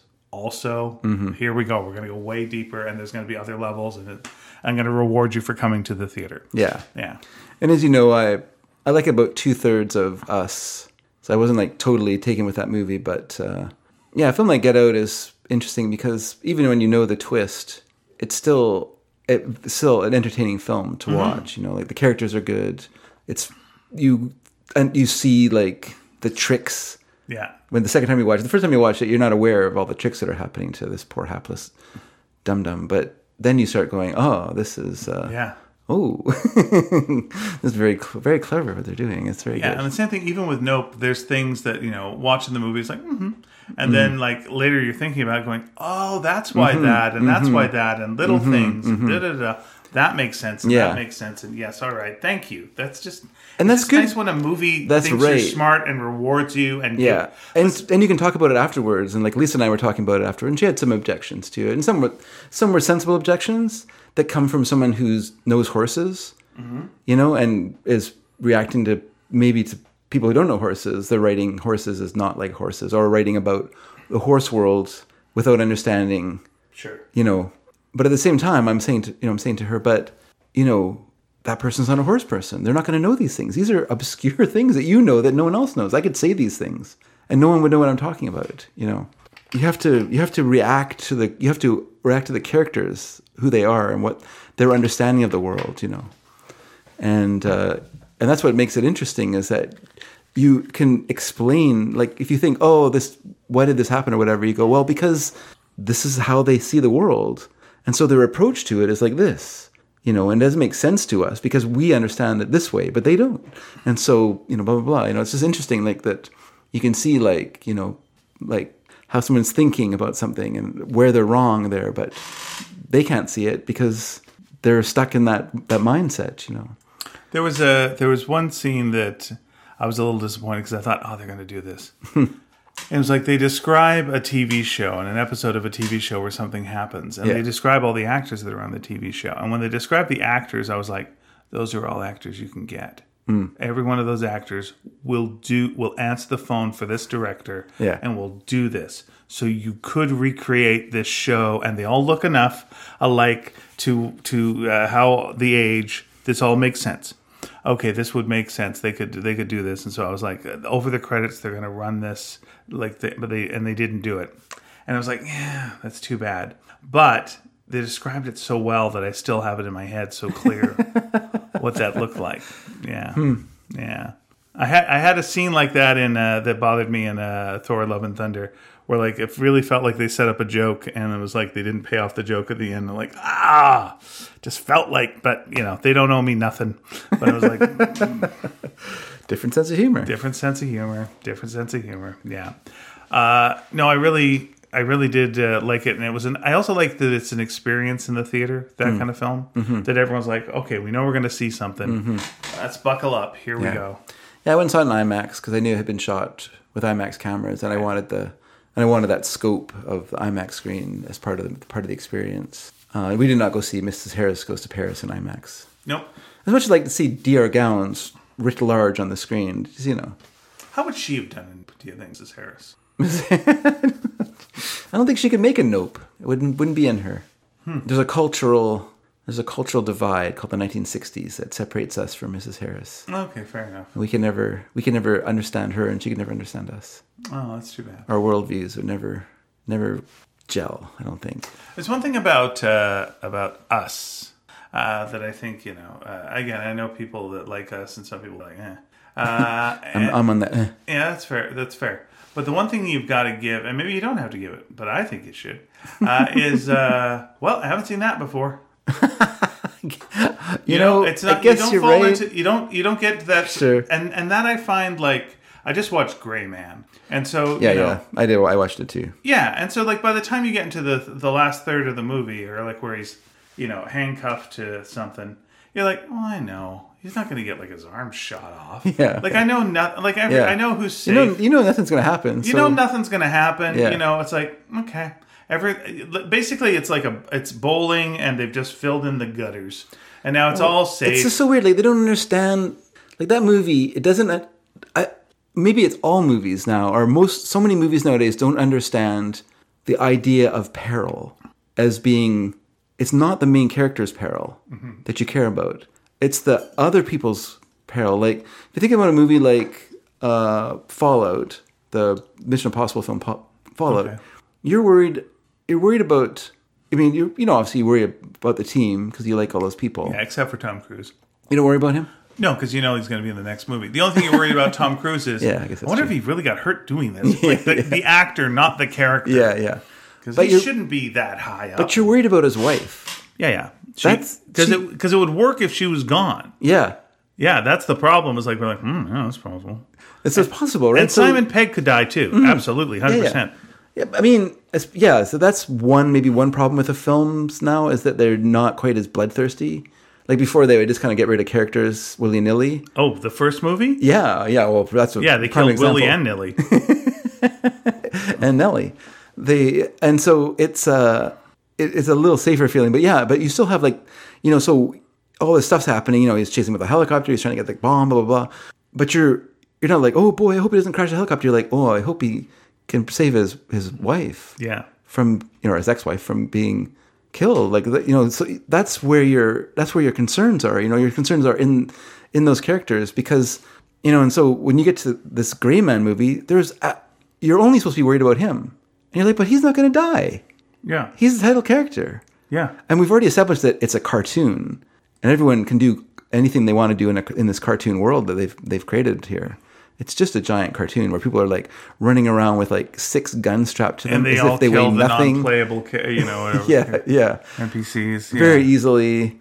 a single woman can do a siege on an actual castle. It's not even like a pretend castle. Yeah, and it's an actual castle. You know, if they toss the gun to the little girl who's the hostage, she could like take out 12 ninjas. Like there's no messing around. Yeah, there's this like it's just so silly that it's a very.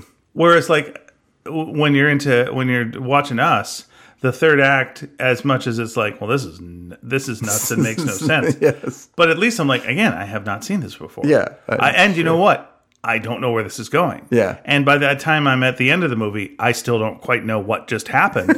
And I'm like, is what's happening here what I think is happening here? Yeah. I need to talk to someone about this. You know, whereas at the end of The Gray Man, I'm just like, well, this is the start of many more adventures. Who gives a shit? Is that what they say? Well, it kind of is. I can't remember that part of it, but I watched it all. But it's just, who cares? I just watched it because I was follow curious. Every plot, you know.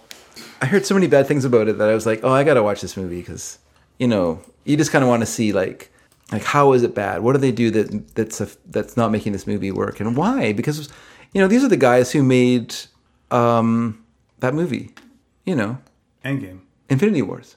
Okay. And Endgame. But I don't think it's as good as Infinity Wars. But, okay, but they make both of them. Yeah. They also made the paintball episode of Community. Like they didn't write those, let's be fair. So here one of them is writing the screenplay for this movie. And maybe they're good directors, but maybe they're not good story constructors because it's not a well-constructed story. And the Chris Evans character is just like so mind-bendingly, like, I don't know how to describe it. He's simultaneously so malevolent as to be impossible, but also so inept as to be inconceivable. Yeah. Like the whole time you're watching, like, who? Like, it's just like if you're watching a movie and this person got a taxi and they got in the taxi and he was driven by a drunk guy who then proceeded to drive him dangerously over the city in this crazy way. Yeah, while telling racist stories. And then, you know, mocking you for being pro-vax. Yeah. Just the whole thing is everything's awful about it. And you're like, oh, that was terrible. And the next day, the person did it again. You'd be like, well, okay, the first time I can understand, but what is it still going on for? Like, why are we doing this again? And that's the entire feeling of this movie. Like, why didn't somebody just, like, fire him, like, a half an hour ago in this movie? Like, I don't understand why I'm still watching this character do things. It makes no sense. Like, and also, was it his mustache? If you're a villain, you gotta have something redeeming. You gotta something. Yeah. Something. Yeah. And it's like, no, there's nothing. No, nothing there. For any of them. Like, and what did you care about Ryan Gosling's character?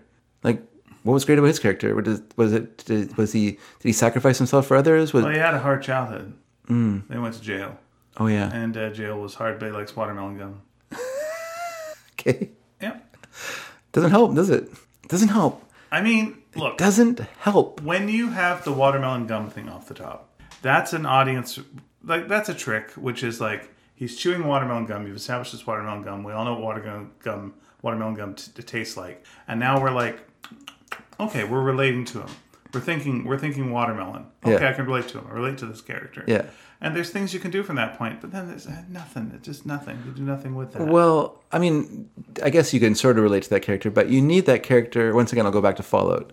So we have this scene near the beginning of the film where Ethan has a choice to make. He can protect the plutonium or protect his friend. And he protects his friend. Yeah. He protects the person that he's been in these movies with since the beginning. The one character who's been in all the films besides Ethan Hunt. Who's he protecting there? Luther. Oh, okay, yes.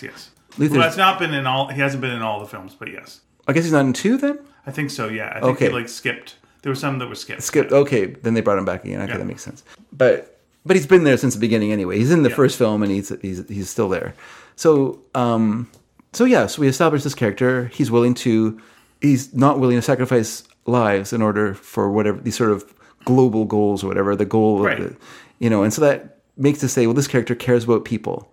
So we understand that about them, and we assume that throughout the rest of the film, he'll make choices based on that principle. Yeah. And he does throughout the rest of the movie. All his choices are based around... That's what makes a hero as opposed to, just a good soldier. Yeah. Who's, minimizing casualties, picking the best path that they can, making the best choice they can. Sure. Yeah. But still killing people.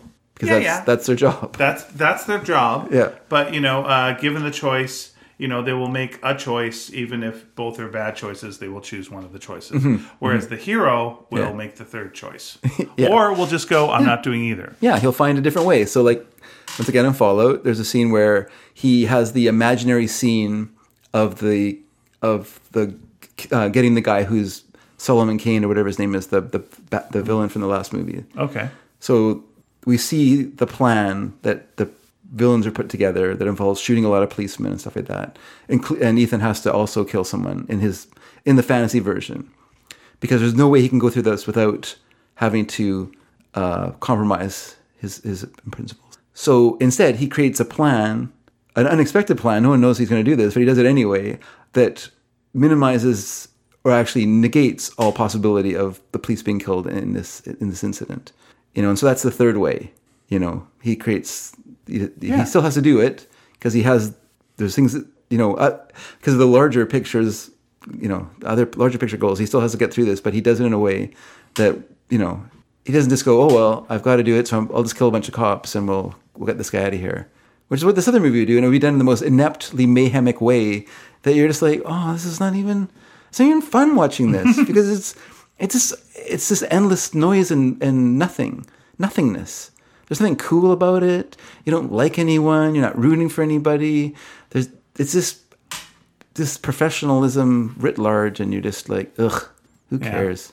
Netflix movies, and I think we've gone over this a little bit before, are like beautiful establishing shots. What an amazing city. Oh my gosh, it's gorgeous. Tight location. We're just going to go into a room. It's going to tight room. Have a discussion. As gray as possible. Yeah, have a long talk. Yeah. And then we're going to do some martial arts up close, up tight. Tight martial arts. Slap, slap, slap, slap, slap, slap, slap, slap. What's happening? I don't know. Do you know? Yeah, we live in a world where Jackie Chan never existed. And it's like slap, slap, slap, slap, slap, slap. And then a couple of big budget like car chasey type things that you don't care. Like you just don't care. I wasn't a big fan of Baby Driver, but I've got to admit, like it's when you see someone trying to do practical effects. Yeah. As opposed to this kind of just like hot nonsense. Like no innocents are going to be run over for sure in this at all. Yeah. Even though they're going through busy streets and doing those things, it's like the rules. Yeah. And this is the thing. It's all rubber. This again, like Jordan Peele knows. The rules of horror movies. The rules of horror movies. This is why these movies are called what they're called. Because they're a play on. They're basically both this one, Nope, and Get Out are both based on an old Eddie Murphy bit, which is why you don't see black people in horror movies, because black people in horror movies, it's like, oh, that's a beautiful house. It's a wonderful house. Get out. Nope. We're out. And then they don't stay in the house for the rest of It's like he didn't see himself in the Haunted Mansion. Things change for Eddie Murphy later on. But he knows that what a horror movie is. Yeah. So I'm going to pull some twists on you because I respect you. Whereas this movie seems to go, yeah, you like this, right? Yeah, but you got to do a twist. You got to do an angle. Like, since we know this, yeah. So then what? To be honest with you, I don't demand twists. Like I don't. Well, I'm perfectly happy. I'm perfectly happy with like the same movie you've seen already. The same movie I've seen already, just done well. Like, well, why don't you watch that movie again then instead of it's done? Because I've already seen it. Yeah, well, you're seeing it again. Sure, just with different faces. That's fine. The one thing I liked, make the characters interesting, and if you have characterizations, you can tell the same story because it's going to be different because the characters are different. They make it different. Yeah, but they don't if, who everyone's safe and what has to happen and how it happens and they're not going to kill the kid and they're not going to kill this person. Well, they're not going to do that anyway. What do you mean? Like, are you saying that they should kill the kid in a movie? That's a twist that people want. I don't think people want to see that. If it was a European movie, they would. Okay. You do that and then sure. The motivation changes. We've all seen Babar. Yeah, Babar will kill a kid in a second. Yeah, you'll just freak out. He's a big elephant. What do you think is going to happen? There was one scene I really liked where, and again, it's not even a scene; it's just something he did, where Ryan Gosling is on top of a bus and he doesn't know where the bad guys are in the bus because he's on the bus. Yeah. Then looks over at a reflective surface and he's like, now I know where they are. And he's shooting them while looking at the mirrored windows that are over. And like, that's clever. Yeah. I've never seen that. And it took me out of the film for a second because I went like, oh, I've never seen that. That's really clever. I should be doing this through most of this movie. Like, that's what, like, this guy's the best. Great. He should be figuring shit out that I would not figure out. But instead, it's just like, he's jumping to the next thing and hopefully he'll land correctly and just shoot everybody because everyone gets shot. I don't know. It's fine.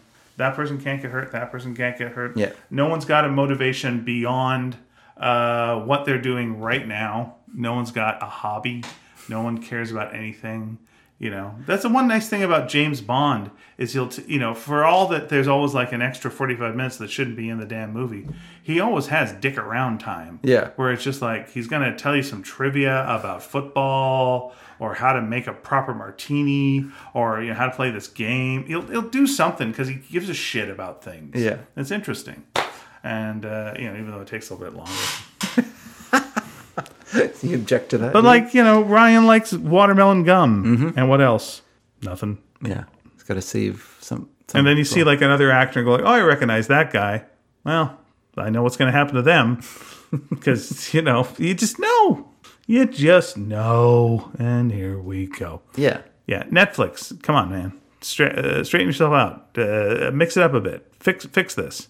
I think the other problem is I don't think television is like the best place for those kind of movies. Like, do you think The Gray Man would have done well in the theater? I don't think The Gray Man would have done well in the theater, but I think it would have looked better in the theater than what I'm watching on my television screen. I don't have a great television screen, to be honest, but it's a big movie. It should be big. I felt the same way. I watched a little bit of that Michael Bay film that's on there with Ryan Reynolds. Man, it's all the Ryans, eh? And all the Ryans. Okay, which one is this? I've probably seen it. I don't know. It's one where they like pretend they're dead and then they have like a team that does stuff. Okay. Do you know that one? It opens up with a big car chase thing where I probably have, and James Franco's brothers driving. I know he just did that movie, at least like Ryan Reynolds with The Rock and Gal Gadot. It's not that one, right? No. Okay, all right. That wasn't so great either. No, this was I can't remember what it's called now. Deep Six or something. It had like a number in it. Anyway, so. But, it's like a big giant car chase at the beginning of the film, and there's a lot of stuff happening, and it's, a lot of mayhem. It's a Michael Bay film, so it's Bayhem, right? Bayhem's not a bad name. And then, it's not mine. It's a thingy. It's a common internet description. Okay, so we got Free Guy, Red Notice, Adam Project, Spirited, Six Underground. Six Underground, there you go, yeah. And I watched that opening sequence, and then I was like, I don't want to watch the rest of the movie. This would be... I guess it would be fun in the theater. I guess a little. I'm not a big Michael Bay fan. I find his movies very frustrating. Mm-hmm.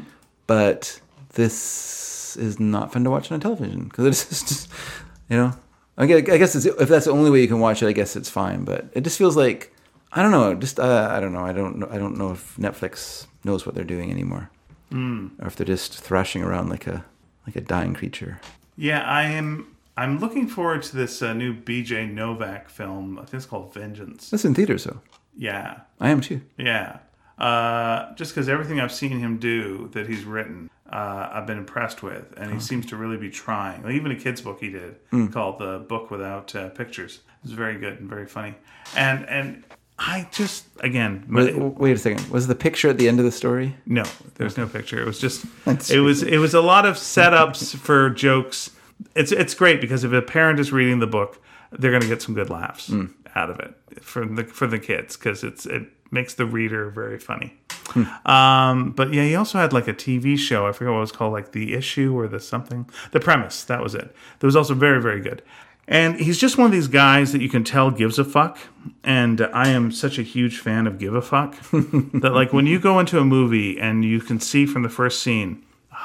Yeah. And that's the same thing with like a Jordan Peele movie. Like you start Nope and just go like, okay. Yeah. He gives a fuck. He gives a fuck. We're going to be all right. It's going to be fine. It's going to start with something really interesting. Yeah, this is really interesting off the top. I get the feeling like he knows. It's kind of cryptic, but it'll explain itself, I'm sure. I'm sure. And you know what? I bet he knows what the ending's going to be. I bet he's not writing the movie while the movie's being made. I bet he's got the idea behind this. Yeah.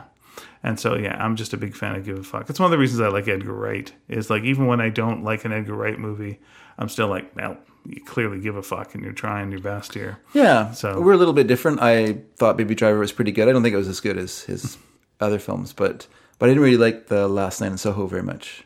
I thought it was a mess of a movie, but again, I had not seen that type of movie before, so I was like, this seems new, to me. So that gives me. It also has to entertain me. It can't just be novelty. Yeah. It has to be entertaining. Yeah. But it was a movie where I watched it. I was just like, who is this movie for? But okay, whatever. But you're right. It's so confidently made. So obviously, so much care is put into it. So much thought is put into it.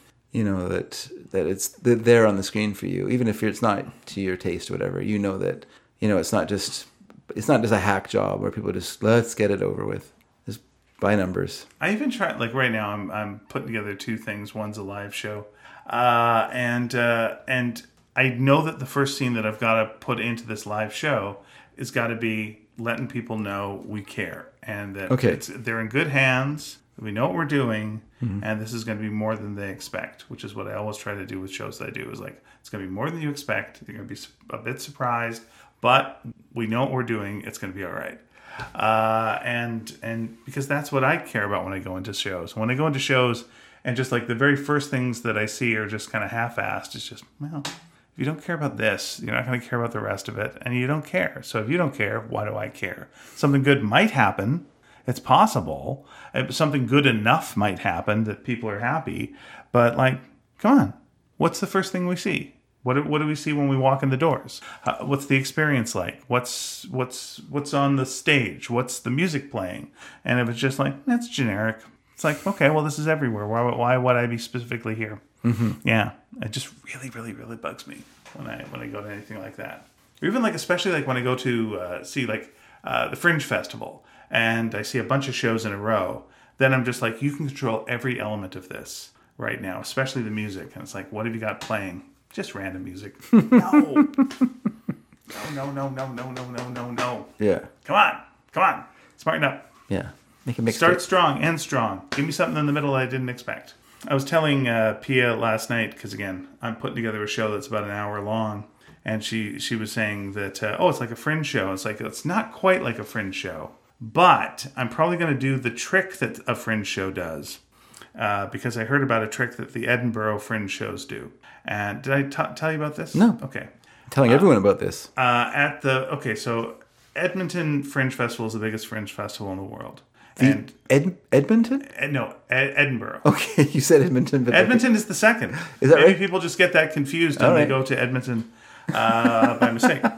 Okay. But the Edinburgh Fringe Festival is like the biggest one. Yeah. And so like a lot of comedians go there, and a lot of American comedians go there. And when they go there, they'll do their set, the hour-long set, and go like, oh, it just didn't work. Why? And these UK ones do so well. And here's what they do. The difference is, at the 40-minute mark, you've got to kill your father. It's time to kill your dad. Okay. Because they will laugh for 40 minutes, and then they're laughed out. Then that's just like, okay. Sure, okay. Yeah, now Makes sense. I need something else. And so that's the moment where you just go, and that's when I went home. And my mum told me that my dad was dead. And that changed everything. And then I had to go work at Mill. And then, and then you start building back up your stand-up thing. And then when you get near the end, they will have forgotten that your dad died. And then you do a thing. And I think my dad would have liked that a lot. And I was like, oh, right, his dad. And I was like, yay. And then it's like, that's everyone gets up to cheer and you get a standing ovation. Yeah. I was like, that was good. And then you tie in something from the beginning to the end. And you go like, the whole thing had a theme. Yeah. It was a theme, and his dad died. And it was all about his dad. And it was a tribute to his dad. Oh, his dad. And there you go. It's great. Interesting. Yeah. Whereas You're making me think. Sorry, just making me think of one of those Chappelle specials where he starts off with I don't want to say it, but he starts with a very crude comment. Mm-hmm. And he says, "I'm going to make you laugh at this later." Yeah. And then, partway through the show, gets very down, very sad, tells a very sad, tragic story. Yeah. Brings it around to the end, says that, and you're like, "Fuck yeah, yeah, you're right." You did it. Yeah, it's a little magic trick. Absolutely. Yeah. So it's not a twist, They've though, been is it? doing it in Europe for years. But it's not a twist, is it? How do you mean twist? So when you say that you want like something different, are you okay with them using a similar template to tell you the story, or do you want them to twist the template as well? Well, okay, what I'm going to be, I know what I'm going to do for this, Yeah. which is not kill my dad. Though my dad has been dead for a number of years. Yes, you could. But no, I've got to do something at that point that has some grounding in reality and has some emotion and has Yeah. some purpose. Yeah. And I think I've got the thing that would work in the show for that would work. Yeah. Well, that's what we do in this show, right? We're hilarious for the first 5 Yeah. minutes, And then 7 minutes of the show. yeah, then they bitch about my concussion and we go And over that. that's right. You kill your Kill the mood. you kill the mood. Can't kill our fathers, but we do kill the mood. Yeah. And then at the end of the show, We do trivia about a show from the 70s that involved vampires. And people go, what? And like, all right, Bring it all back around. Before you question that, Yeah. here's some letters where we ask people their favorite types of gum. What? we bring it all back around again. That's right. And then bring it all back and Yeah. bring it all back. Yeah. Yeah. But yeah, North American Extras. stand-ups, no, it doesn't work out for them because they're going, I'm just going to get funnier, and they get more intense. And it's like, oh, now you're trying too hard. Well, we can't respect that. The end. Yeah. Yeah. That's one thing I found, like when I was doing stand-up in Then they say, fuck the Irish. Fuck the Irish. Yeah, absolutely. It's the fuck the Irish moment. For sure. But that's one thing that's interesting with North American stand-ups versus UK audiences, which is the UK audience is going to heckle you. They will. They're going to say some shit. How do you handle this? Are you going to try and dominate them? Or are you going to try and laugh at it? And that might encourage them to do more. Or, do you think you can handle, this heckler who knows how to heckle? Probably better than any heckler you've ever met before in your life. Yeah. And my way of going about it is the not giving a fuckitude. It's just like, I can show them that it doesn't bother me and it's fine. And it's just, okay, what? Anyway. I come from a place where we don't do that. So that's confusing and odd to me. Do you have anything else you want to say? Are we good now? Good. Then I'm going to continue with what I do. Thank you. I appreciate your hospitality. And here we go. And we're back into it and try to be honest and straight with them. And they would seem to respect that. But if you show that you're like, really sweating or nervous or you're fighting them too much or you're being disrespectful for them, you'll lose them in a fucking heartbeat. Yeah, and then you've lost them for good. And that's what happens in Edmonton.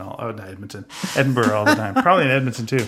Edmonton's terrible. Damn them for being so close together in name. Yeah. Yeah. And latitude. Yes, so much. Yeah, they give you no latitude at all, those audiences. You're right. You could draw a line between them. Okay, that's fine. That's fine. Who's your favorite stand-up? Who's my favorite stand-up? Oh, it's got to be Dave Chappelle. Someone got trolled. Let me just think. My favorite stand-up. You tell me your favorite stand-up. Maria Bamford. Yes, I can see. Yeah, you like her a lot. I do like her a lot. Then I'm going probably Paul F. Tompkins. I love early Paul F. Tompkins. I'm less into storytelling Paul F. Tompkins. I love when he's telling bits. I just think the peanut brittle one is just such a classic bit of storytelling and construction of a bit. I think that's his album Personal. That's right. It's a pretty perfect album. It is a pretty perfect album, and I think, and I'm once again, maybe he hasn't given permission, but it's not someone I hear. Oh no, they do play a little bit of Impersonal on the radio, but kind of like Patton Oswalt, where they've sort of taken on this sort of storyteller, long form narration that is kind of more wryly chucklesome than it is like something you really belly laugh at. It doesn't really work in the radio format because they want short, sharp shocks. They don't want a long narrative that builds and then has a payoff at the end. That's not the. They don't want. I'm going to make you laugh with this sentence like in an hour. Yeah. Gosh, I mean, I've had favorite stand-ups over time, but I'm not an expert like Lisa, who listens to stand-up every day. I'm gonna like on the radio? Yes, she listens all the time. It's become her radio station, the Just Make 'Em Laugh station. Oh, nice. And she really likes it. I mean, that's why we went and saw that Nate Bargatze at the Queenie a little while ago. It's because she heard him on the radio. Okay, all right. And that's your reaction, yeah, because he's kind of... Yeah. He's just a working comic. He's not like a big name, but he's very good at what he does. It's a good storyteller, has good jokes. Yeah, I'm trying to think of like the name of the fellow who co-created the Chappelle Show. Neil Brennan. Neil Brennan. He's at the Rio. I think might be now. Yeah. I think he may be one of my favorite stand-up. I've actually never seen him. He's very good. He's very, very good. I saw him on. He was on. I just watched him on Comedians in Cars Drinking Coffee. Okay. Because I hadn't bothered to watch him because I didn't know who he was. But then I saw he was in town, so I was like, oh, maybe I should watch this and see what he's like. And he's kind of like Jerry Seinfeld. They're both kind of like cold, very analytical, very much about comedy as a joke machine. Yeah. As not just a joke machine, but as like the ultimate expression of human life. Stand-up comedy. That's it. There's no way you can go beyond that. Poetry, fuck it. Art, get it out of here. Get it out of my face. Playwriting, Shakespeare. Yeah, fuck that garbage. Nope. One guy, one microphone, an audience. That's the ne plus ultra of human achievement.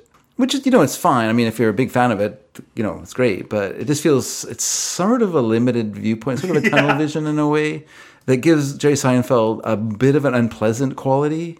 That he is so obsessed with this idea that there's no human worthy of his attention except for other stand-up comics. Which comes up very strongly in things he says. Like he's talking to Martin Short. I went through a few of them the other night. Lisa and I were watching a bunch. Did you end up wanting diner food by the end of it? Because I really want fries after I watched a bunch of those. Just like, damn it, those fries look really good. No, I never do. And I also want coffee. I know you don't. I guess because of the coffee part of it is kind of off-putting to me. So I never feel like the eating is that great. But yeah, so I watched the Martin Short one, and Martin Short, is a guy who has just lived kind of a normalish life. With a family who's had a very normal life in a normalish suburb in Los Angeles, which is absolutely incomprehensible to Jerry Seinfeld. That he could be friends with people who just had jobs, and were the baseball coach of their kids' team or whatever, or were people that he knew from their children's lives or just part of their lives. Right. And it's just incomprehensible that they could be in any way interesting to Seinfeld. It's kind of curious. I mean, and yet Martin Short, like of almost all the SCTVers, is the most showbizy. Yes, the most loving of showbiz in that world. Yeah, and he does. I mean, he does kind of agree with him a little bit, just in the sense that yes, they're not showbiz, which is the greatest thing. But he doesn't think that they're inhuman. Things that are just to be ignored is beyond. I mean, I can understand that. Yeah, and he's gone through tragedy with the death of his wife. Martin Short. Martin Short's wife died? Yeah. When? Is that recent? He was talking about his wife in 2010. She died of cancer in 2010. Oh, I didn't realize that. Yeah, they were married for 30 years. Yeah. Wow. Yeah, he talks about her. He talks about a time that I guess a bunch of their friends went to see him perform. Yeah. Martin Short perform, and then they came backstage after the show. Didn't say anything about the show. Nothing. Didn't have any words to say to him about his act or anything, his performance. So they went out for dinner after, as a group of friends and stuff like that. And when it came time to pay, Martin Short insisted on paying. He said, even though I knew my wife would be mad at me, I paid for everyone. Picked up the whole tab. And we're driving home. I was like, why would you pay for all these people? Because I'm going to make them, appreciate the fact that that was paid for by the show. Like, you just couldn't understand how they could not. And I guess I think to people that don't do it, it would be like if I built you a house and then, when you came and looked at the house, you're like, wow, what a great job you did. You just did the most amazing, no one's going to go to and praise you at your job. Like, it just feels weird to praise someone at their job. And that's just a job to people. Yeah. They don't think of it in any other way. You want to, or you are impressed. Yeah. But you don't want to be like a fan. Yeah. That's another part of it too. Yeah. You're a friend. Can't be fanning out over them. That's right. Yeah. It's weird. It's a weird bit. That's interesting. That really is interesting. Like Seinfeld, the persona makes sense when you were younger, and it's like, he's complaining about my new show. Okay, well, he's just a regular guy in New York who, is talking about his socks and laundry and stuff. Like, all right, that makes sense. But then, like, people know that you're one of the richest richest entertainers there are. Yeah, yeah. And you can have anything you want. And, like, all the minute problems that we would think of should be washed away with this money.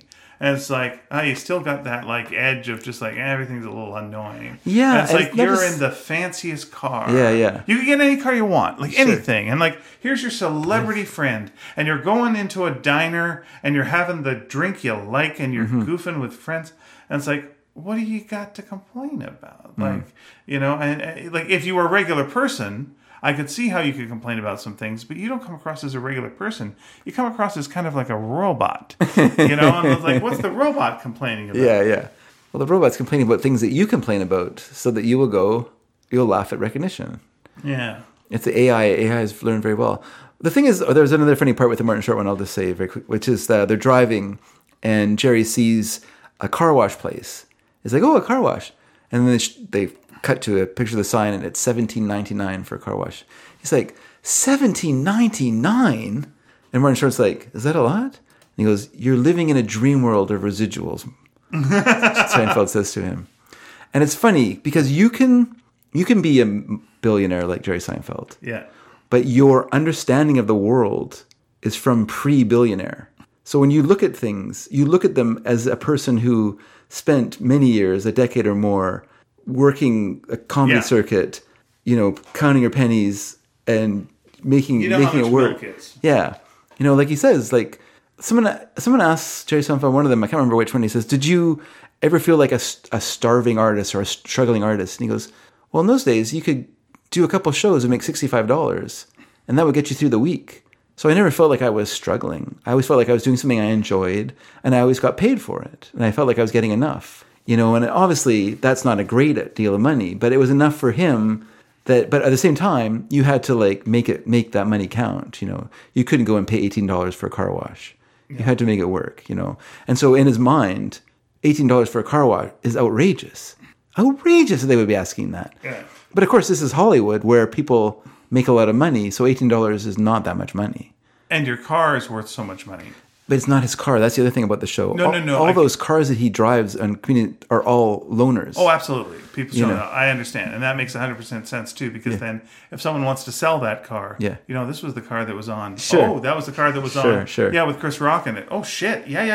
That works. But the thing is, he's not a Jay Leno. He's not buying cars. No. But the people who are spending that much money on their cars being washed have expensive cars. Yeah. And they don't want to take their car to the $10 car wash. Sure. Unlike Seinfeld. Scrape! And they don't want that business. It makes, that makes sense. Sure. Yeah, he is a very interesting perspective. Like, it's a very interesting perspective. I know we always talk about fly on the wall, but it's like, it's just interesting to hear, like, what do you like now? And why were you like that then? Like, when you're saying, him saying, you make $60 and you're okay. Yeah. And then you think of someone like Jay Leno, who was, like, homeless. Yeah. Like, he was just, like, he was like in an alley sleeping behind the theater, like you could tell how, he's messed up from that to this day, got to play psychiatrist, but Jesus Christ, when you say like... You're just playing the home game. Yeah, I'm playing the home game of being a psychiatrist. Yeah. When he's going, I've never touched this money that I made on The Tonight Show. Oh, okay. Because you think you could be homeless again. Yeah. That fear is always in your head. Sure. So you can never touch it. You've got to always make sure you have that as safety. Because you're never safe. Mm-hmm. Even though you're a millionaire many times over, you're never safe. Yeah. And that can mess you up. Like, I have a friend whose dad died unexpectedly when he was 11 and pretty much stranded the whole family. He was the breadwinner. Yeah. He was, he died without a will. Everything was just put into confusion. Their whole lives became confusing. His mom had to work 3 jobs. He had to start working as a teenager. His view of money is very different than my view of money. Mm-hmm. How comfortable I feel with spending and not being very careful with my finances and stuff like that is totally incomprehensible to him.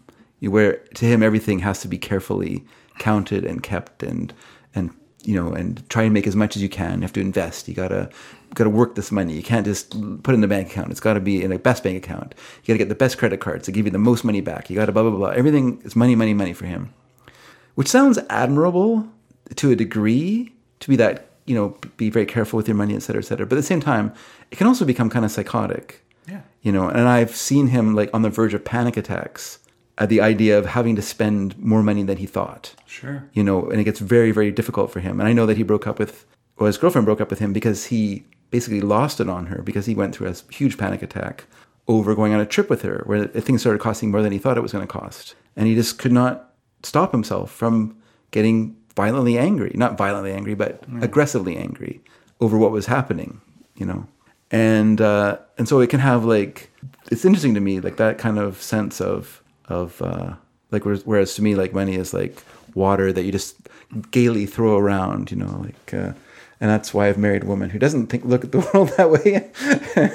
Is much more careful than I am with this water that I'm so willing to, or money that I'm so willing to let it fall through my fingers. It's a mindset of like, does money serve a purpose, or is money the purpose? It's just like... money serves a purpose for him. It's security. That's the thing. I mean, that's the thing. And when you have money as serving a purpose, it can serve a purpose in two ways, or more than that. But one obviously is security, and two is can be power. It's what defines you and defines your worth. It's like how much do you make?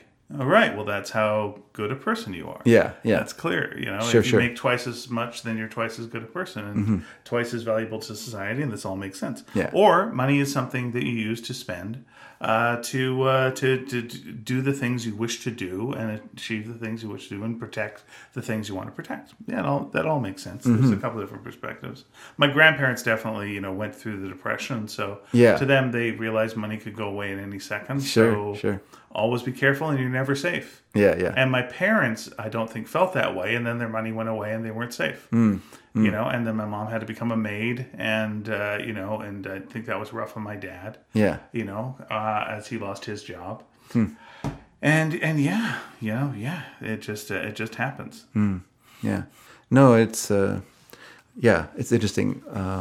He's trying so hard because he recognizes that he's just working away his kids' lives as well, though, because his kids are getting older. His one son has become a teenager, so dad isn't in the picture the way he was when they're little. And so he's like, we need to have life experiences, Yeah. Because I always say, Lisa and I don't have a lot of money.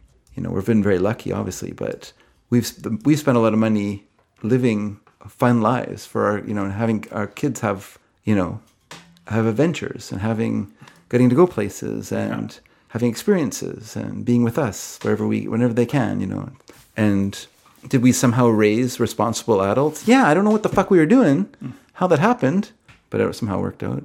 Yeah. But I think it comes down to love and attention. That's how we did wrong. Yeah. They came over last night because we went to see the movie together. We went and saw the Mrs. Harris movie. So that was great, by the way. Just an aside, not important. I was telling Mary that her winning not winning, but getting into this teaching program, she phoned during the show and she said, and I suppose you put that on the show. I said, of course I put that on the show because people care about you. You've grown up on the shows. Yeah, absolutely. You were like, whatever age you were when we started the show, you were, 15 years old or so. Now you're this age. Don't make me do math, but yeah, it's, yeah. They are what they are, and that's great. Yeah, that's fantastic. Yay. Yeah, it's very, I worry about my friend in that way. I just like, I hope you can do this. Like, he's going on a trip next week, going to Toronto and then to the Maritimes. But he already seems to be very on edge about it. This is why I wish both dental and mental health was free in Canada, along with other medical things. Is because I think it would drastically affect the other medical things because it has so much effect on people. But like everyone's got something that's like the thing they've got to deal with, and like he's not going to go to therapy because it costs money, and that's his whole fucking thing. Yeah. So of course that's not going to happen. Yeah. But he clearly needs to like talk to somebody about this, and ideally a professional. Yes, it's not just talk to me, because I can give advice, but it's not. You can give empathy and you can give perspective. But I cannot give like good workarounds or ways to work your way through this. Like I don't. You're not you're not a doctor either. It's not for me. I'm not. Yeah, if he's going like, I got a bum knee, it's like, oh, I had a bum knee. Oh, what'd you do? I did this. Okay, well, maybe that'll work for him, perhaps. Yeah. But it might not. I mean, there's a chance because you've got similar experiences and can relate to it. And but like the guy's got to see a doctor and see what's the deal with the kney. Yeah. And check it out. And we're not able to do that, and that's just holds so many people back. And that's such a drag. Well, even like I know with Lisa's school, like when I went through therapy, I went through her health plan, Right. and so part of that health plan was visits to a professional like therapist or through counseling. But ours does not have that. Ours has like I don't know. It has like things that. I don't know, like, I guess it's more for people who work in a warehouse. Mm-hmm. I guess it's more around that. And I maybe see teachers have more, or thought will have more mental health issues than someone working in a warehouse. What could possibly be bothering you? You're just working a mundane labor job. But everyone has issues in their lives. Everyone. So do you think they would offer that as the same as they offer, like, going to the chiropractor, going for physiotherapy or whatever? Why not also have like mental health as part of that? It doesn't make sense. That's so funny. It's like, all right, so you got a job where you're working in a warehouse. Well, what problems could you have? And then you look at like, how about rich people? Yeah, rich people. What problems could they have? Well, there's people that don't even have work. Oh, so they don't have to work. Well, what problems do they have? And it's like, I guess nobody has any problems. Yeah. That's a fair point. Sure. Yeah, everyone's fine. Yeah, no, it's totally. What are you married? What problems do you have? Well, you're divorced. Well, what problems do you have? Yes, it seems like it's yes. Greener side of the fence. Well, that's another thing that we've often talked about, me and this person, because he likes watching Vice. I've talked about this before. He likes watching Vice documentaries where people have terrible lives, compared to us, and he's like, whenever things are going wrong, I just think about, one of these people that I see in these shows, and I think, well, at least it's not as badly off as that person. But I'm like, yeah, but it's still a problem. Yeah. Like, it doesn't matter if it's better than someone else's problem. It's still a problem for you. Like, you still have to deal with the problem and the outcome and whatever emotional elements, whatever emotional fallout there is to it. Like, you still have to deal with that. Like, you can't just like undermine everyone's problems. It says nothing makes me angrier. Well, lots of things make me angrier, but it just makes me upset when people, like, I love Whit Stillman films, and there's like a level of criticism of those films that's basically, oh, they're rich, they can't have problems. Yeah, rich people never commit suicide. Yeah, that's right. Take a look. Look at famous people who committed suicide. See how many of those are rich. What's that? All of them. That's weird because they don't have any problems. Yeah, they shouldn't have any problems. And it's weird. Like, it's just like, like they might be different than yours. There might be different problems than yours, but they're still problems. They still have emotional fallout that affects that person that they have to deal with. Yeah, they can pay the rent. You're correct. Yeah. And that's important. Mm-hmm. A lot of the things that, Yeah. You've got issues with, they can cover, but it's a very different different beast. They grew up with a whole different set of pressures on them than we did, And I mean, all the members of the royal family seem happy. Every one of them. Oh. They all seem well balanced. They're happy. They got no issues. They don't hurt other people. They're good. They just are like, hey, it's fun to be in the royal family. Yeah. We, hooray, hooray, hooray. A smile on all their faces constantly. Sure. Yeah. Yeah, something that's talked about in Metropolitan, his first film, which is this idea of failure. And so, you get this sense of like, these are preppy kids. They got to go to prep schools and went to good colleges and stuff like that. But part of that is a sense of going up. My dad was here. I'm going to be above him. Right. That my parents want me to succeed more than they succeeded. And it can become like an impossible sense of ambitions as well. Like, how can you do better than your dad who owns a condo in Manhattan? Like someone, or like not even kind of like one of those crazy townhouses or whatever. Like, whereas the elevator just stops on your floor. There's no other apartments on that floor. It's just your apartment. And then it goes up to the next, all that floor is an apartment, Like, how can you? There's a place where that you can't go any higher anymore, or that you don't want to try and go higher than that. This is too much for you, you know. But I guess I'm going to disappoint my parents. But that's not going to affect me mentally. Don't worry, I'll be fine. Yeah, no, everyone has issues. Yeah, and once you please your parents, then you're going to be fine. Oh yeah, as long as you can make your parents happy, completely happy, then everything's going to be just fine. Nothing easier than completely happy parents. Oh yeah. They'll have no other expectations of you. Yeah, it's all great. Yeah, it all works. So when you're having kids, there's two things I just want to say real fast. Sure. One, when you're talking about Martin Short, something I really like about Only Murders in the Building is seeing two people that are in their 70s as the leads. You know, and again, there's Selma Gomez, and she's really good. Yeah. Is that her name? Selena Gomez. Selma Gomez is someone else, right? Is a famous sister of Morticia. Oh man, I can't even believe you're doing that to me. But I like that Steve Martin and Martin Short. There are jokes about their age that are in there. That's sort of what I think. His first name is Gomez, not their last name. But anyway, go on. Maybe they flipped the names, for legal reasons. But Steve Martin and Martin Short, who were the three amigos in like '86. Yeah.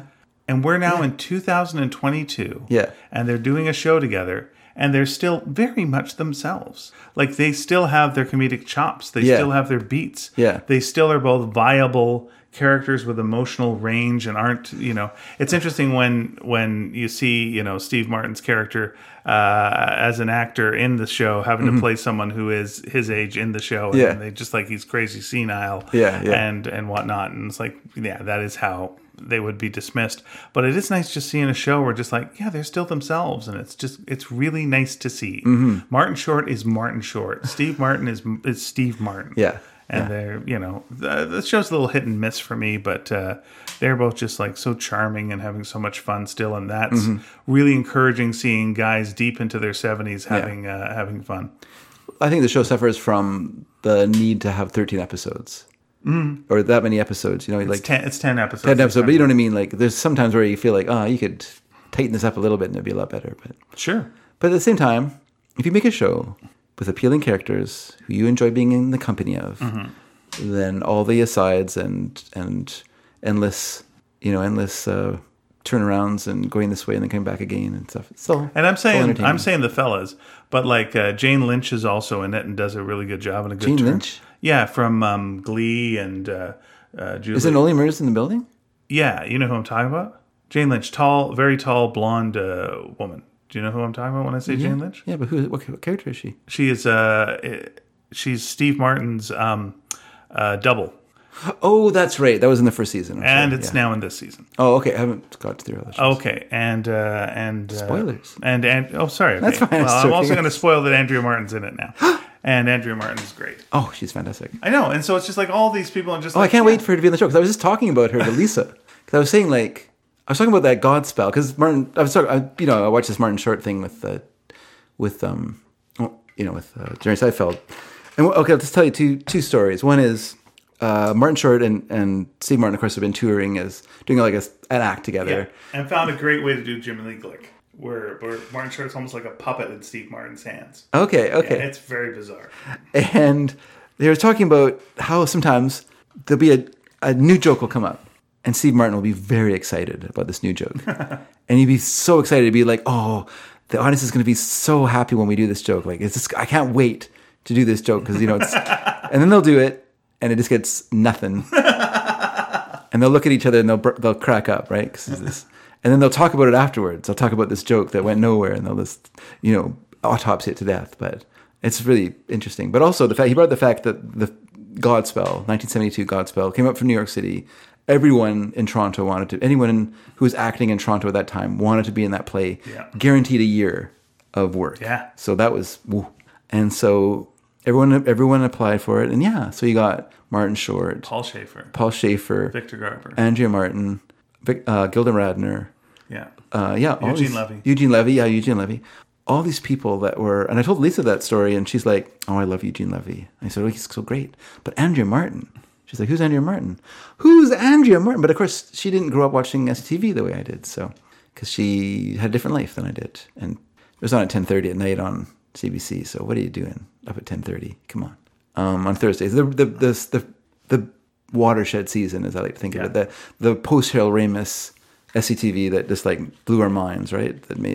It's so weird to think that SCTV for the longest time hired by type, as in like, we need one fat guy, we need one good-looking guy, we need one good-looking gal, we need one weird-looking gal, and then I don't know, maybe someone kind of ethnic. And you got like Eugene Levy, kind of ethnic. Andrea Martin, kind of weird looking. Catherine O'Hara, good looking. John Candy is the big guy. And I'm not sure who the handsome dude was in that would have been Joe Flaherty. Could have been Joe Flaherty. Yeah, he can play that. There you are. And it's like that's they're all insanely talented, but also definitely hired to fill the spots that those generic characters will do, because they've got to rotate these sketches that have been around for decades. I'm going to say, and then this is obviously you're describing what would have been a Second City cast as well, like cast to type. That's what I mean. So your Chris Farley's and people like that who've gone through those as well. So they fit that big guy type. John Belushi. To the point where it then goes to one person of color, just one, because and. Well, you can double down if you can find a good-looking person of color who's very handsome. Yes. And we can double down on that, and that'll be fine. But are they funny? It's just like so slow-moving. Just like, so slow-moving. Are they funny? Yeah, Andrea Martin, of course, very, very funny. I've got to bring up a quick fly on the wall story that was shocking to me on this week's show. Okay, I haven't listened for a little while. It was, this was interesting. They had Ellen Cleghorn on. Ellen Cleghorn, black actress, who is now a doctor in something, doctorate. A doctorate in not medical doctoring, but no. Though her daughter was on the show on a regular basis, and her doctor is a medical doctor. Her daughter is a medical doctor. Yes. Wow. So two doctors, but they were talking about their salary on the show when they started. Yeah. And so I'll tell you this. So Dana Carvey, when he started, his salary was $4,500 per episode. Okay, and it built up from there, and it got into the tens of thousands. David Spade, when he started, it was $900 an episode. He was a writer. Yeah, plus bonuses for being if he got on the air. Yeah, or getting sketches on the air. So this is $900, and it went up to about like in the 4,500s, like near the end. Yeah. How much do you think Ellen Cleghorn got when she was starting, going with like Dana Carvey, $4,500? So is that's what he started at, $4,500? Yeah, but it was a smaller cast. Yeah, she was on a bigger cast. David Spade, $900. So how much do you think Ellen Cleghorn made per episode? She was a performer, though. She was just a performer, but performers had to write. Okay, like you just didn't get credited for being a writer. Dana Carvey was just a performer as well. Yeah, but he had to write his own stuff for the most part. Yeah, no credit as a writer. But, you're just a performer. So I'm going to guess that she got $1,500 an episode. Okay. It was $240. What? Really? Yeah. By the time she finished, she was making in the 4,000s. Okay. By the time she finished, years later, she was making what Dana Carvey started with. Yeah. But, it started at $240. You're on Saturday Night Live. Yeah. You're doing sketches with Mick Jagger. You're making $240. A show. Yeah, before taxes, living in New York City. How could you even afford it? No shit.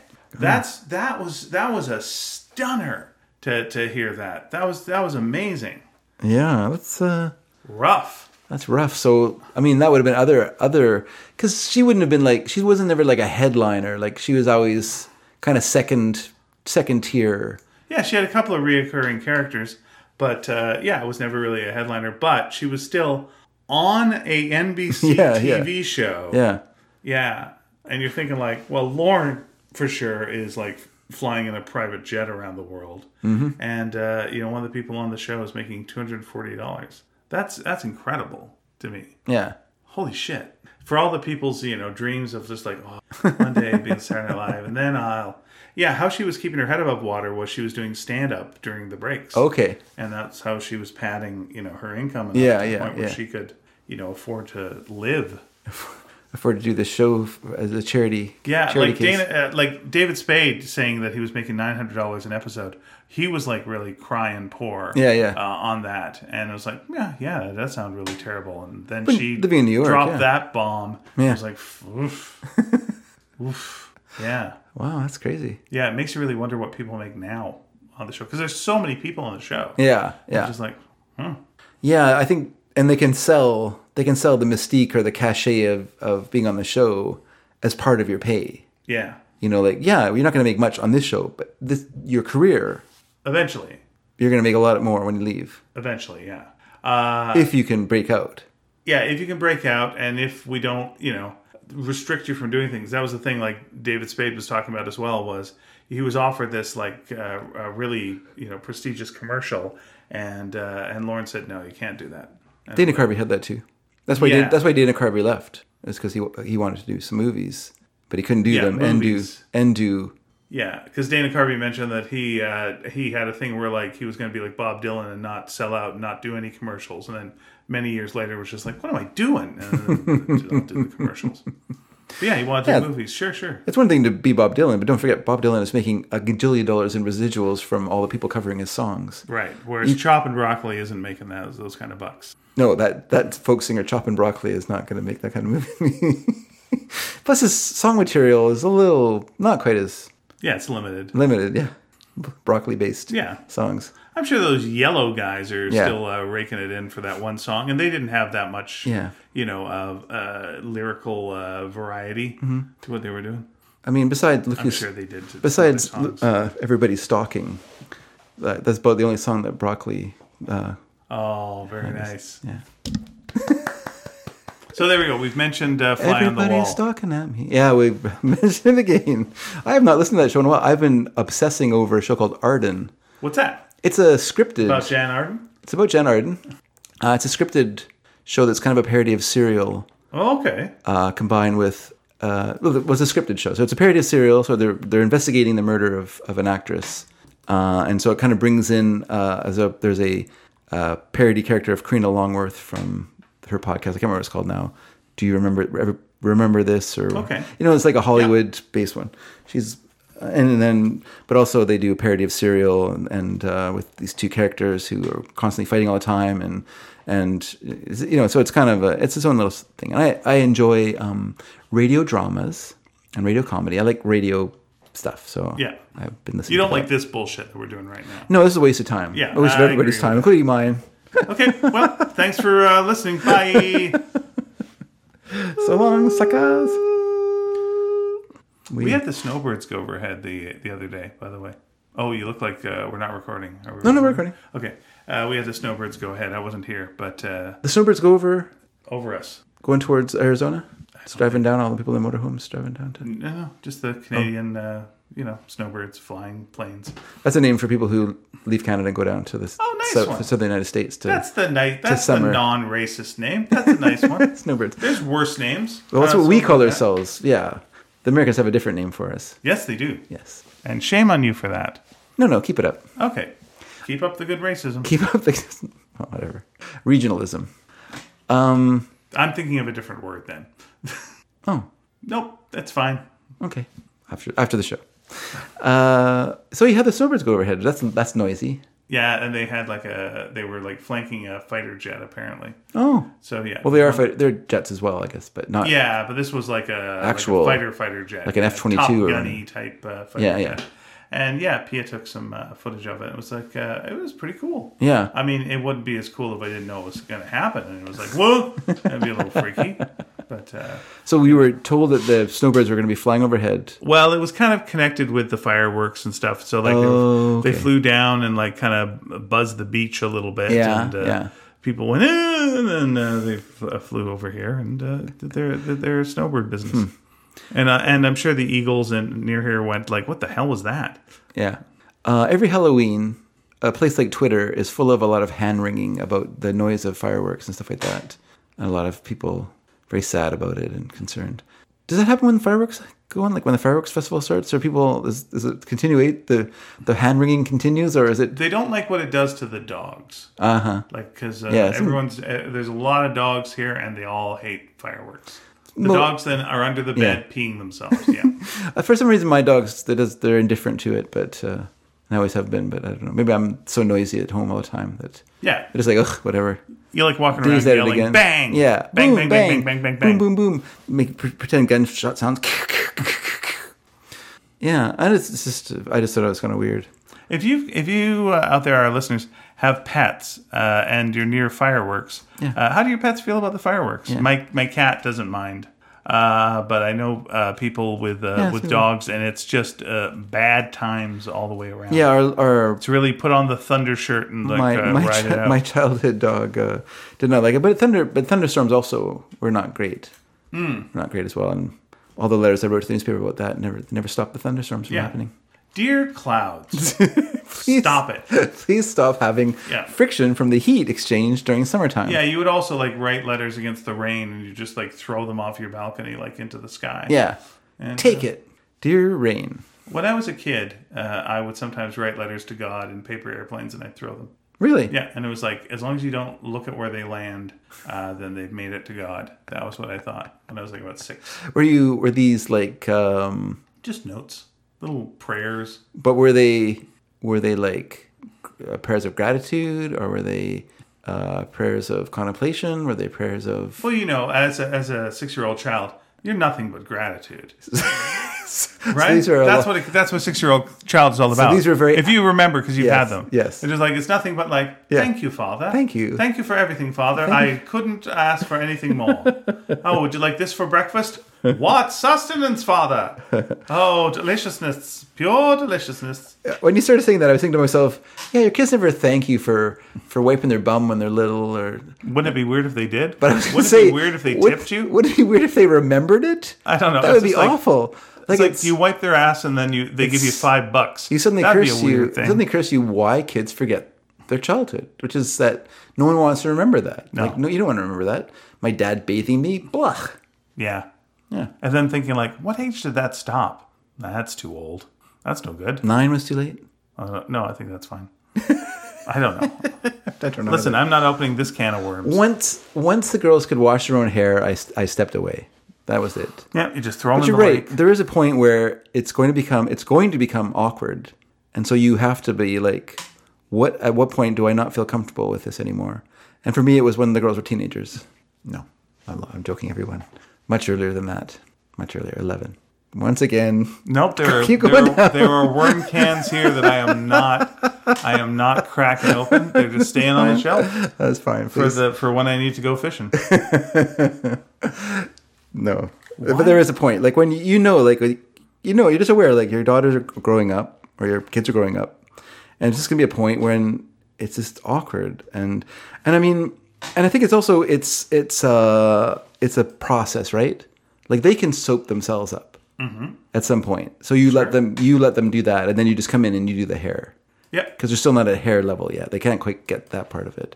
But once they're doing their hair, then you are done. But they could be bored and not do it. That's the thing. And so they don't clean. Because it's just like, I'm bored. Don't want to do this. It's boring. Oh, yeah. Yeah. Sure. Dull. That's when you throw them in the lake. That's how you do it. I mean, these things all pay off in their own way. Yeah. Do you think, like, if you're a European youngster Yes. and you have access to a bidet, does that cut the wiping by your parents' time down to like age-wise? And just like, well, that takes care of that, and I could probably work a bidet myself as a young person more than I could this wiping situation. feels like it would. Well, it feels like it's still a wiping situation. Yeah, you got to do different. a little top up. I understand that. Yeah. But like, you know, this I don't like that we're having this discussion. But it just feels. Here's a weird thing. My friend went Why in haven't we embraced the bidet? back in the 1990s. Yes. I don't know if you remember those years. The glory years, as I call them. Well, if you can remember them, you weren't there. I'm still going to talk about them. Okay. My friend went to India with his bud. They were there. This guy was getting married. Nice. I guess it was a pleasure to get married to someone you've never met. And they went there, and my friend brought a suitcase of toilet paper because he'd been told they don't use toilet paper there. You just got to use like a cloth, Steel wool, and some water, and steel wool, Yeah. and a spiky ball made of toothpicks.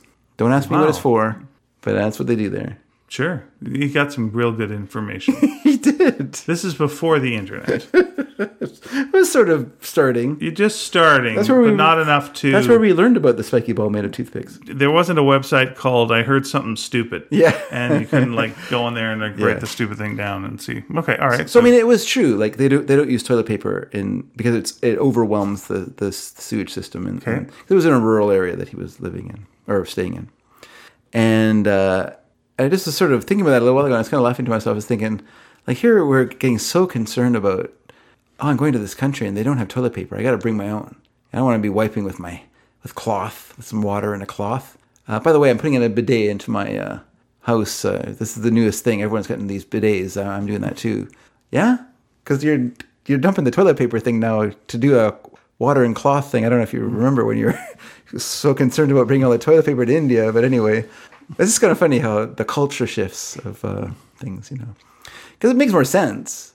You know, like when the girls were little, I did cloth diapers. Mm-hmm. You know, because it was way less waste. It was cheaper. And that was important at that time because we didn't have a lot of money. But also, it was, you know, in terms of the environment, it's way better for the environment to dispose of the waste into a bucket and then you know, you have to put up with a kind of a smelly part of your house for about 4 years or a little longer, depending on how many kids you have. But that's okay. Yeah, that's fine. But it's just weird. Like, it's just weird that. So it makes sense to me that water in a cloth is better than just us dumping like tons of paper down the toilet and into a sewage system that's already overloaded, and then et cetera, et cetera. So yeah, it's a coming. You know, it's just like right now we're at like the pioneer stage. Mm-hmm. They'll make fun of it on TV shows, and in movies. There'll be like a bidet scene in some sort of Dumb and Dumber 3, and then we'll accept them as normal, and everything will be cool. And then that'll be better for the environment. And we'll go like, hey, this has been going on for decades and decades and decades.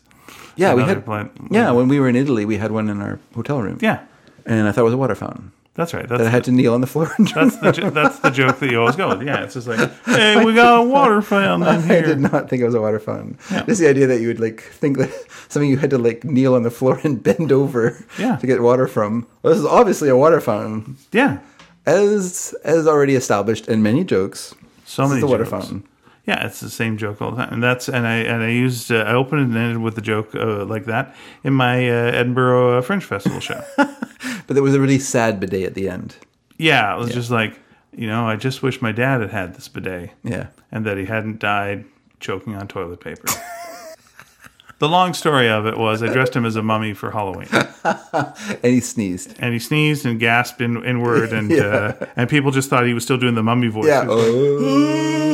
And it was like he was trying to say help, help, help. And then like he fell to the ground and was like, yay, the mummy's dead. Really good. And they're all happy. And then like he's lying on the grass, and people still think that's good acting. Yeah, that's really. Because that's how the mummy. This guy's a method actor. I can't even see him breathing. And then, you know, come the morning, the crows were like pecking at him. Yeah. And I was like, that is good. That is very good. Wow, he's really... And then about a month later, people were just like, they should really get rid of that Halloween decoration. And someone kicked it and went, oh, not again. Oh, dear. Yeah. And so there we go. Huh. One of the most common ways to die. Yep. Yeah. But I believe he would have enjoyed a bidet. And now I'm going to repeat that offensive joke I said off the top. Yes, day after bidet. Day after bidet. Standing ovation!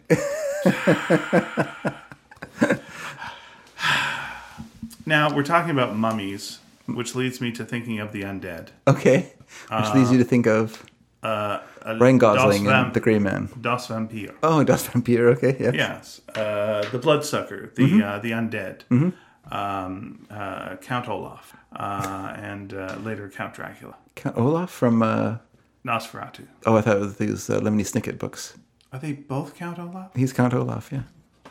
Wait. I want to see now Nosferatu if I'm getting this right. Yeah. I feel bad. Yeah, Nosferatu, the film. Yes. It's Count. It is Count Olaf. I don't know. I'm sorry. I didn't know there was a Count name to it. Okay. All right. Yeah. Max Schreck. Yes, that's the actor, but that's right. Oh, sorry. Count Orlok. Well, that's something totally different. If you'd said that right away, I would have known what you're talking about. I do apologize. Based on Dracula by Bram Stoker. Yes. And yet, and not sued. Dracula. And sued. Oh, sued? Yeah. Did by they the win? Bram Stoker estate. Yes, they had the movies. Movies were all destroyed but one. Oh. Yeah. Okay, and then what? Okay, so some prints survived. Prints survived. Yeah. All right, so because I've seen it, so that was one of the prints. It's out of. I think it's out of copyright anyway. Now now. it is. Okay. Yeah. All right. I think it's a historical thing. It has some importance rather than But yes, at the time, they tried to they tried to license Dracula from the Bram Stoker estate. They felt it was too expensive, and so Murnau decided instead to do their own version as Nosferatu and create their own vampire. But it follows a lot of the beats of the original story because it is based on the original story. Okay. Yeah, he is a vampire from Transylvania, Count Orlok, known as the Bird of Death. Yes, of course. Feasts upon the blood of living humans, and he is believed to have been created by Belial, the lieutenant demon of Satan. The lieutenant demon of Satan. Yeah. I'm glad. I mean, they call him lieutenant in hell, or is it yeah, lieutenant? That's right. They use the British pronunciation in hell because it's much more confusing. Because Satan is British. Well, no, it's because that's better rolling in hell than you be in heaven, eh? It's because that's when someone comes to hell and they're like, the devil I am, and they're like, you have to go talk to Belial, and they're like, okay, and then they say Lieutenant Belial, and he's like, I'm sorry, it's Lieutenant. What are you, an idiot? He's some sort of, and then they're just confused. Is this part of like the hellish experience of like, why is something that's spelled Lou Lef? What is going on here? Yeah, I don't understand. This is hell on earth. And they're like, no, it's hell on hell. It's just like another layer of hell in hell. Your social discomfiture is hilarious to us. And also, by the way, we're going to burn you to death. Yeah, over and over again while you think about what you did. Of course, they call it hilarious. They do. And then that is another layer of hell. That's right. Dad jokes. Yeah. Another layer Meanwhile, of hell. Satan is like, well, I like that joke, I do. Or like a little laugh. Yeah. Carry on damning. Yeah. That's what this is all called. Hello, hello, hello. And I say hello with like double L's. As you would, because hello is spelled that way. But then I put an apostrophe there. Not an apostrophe.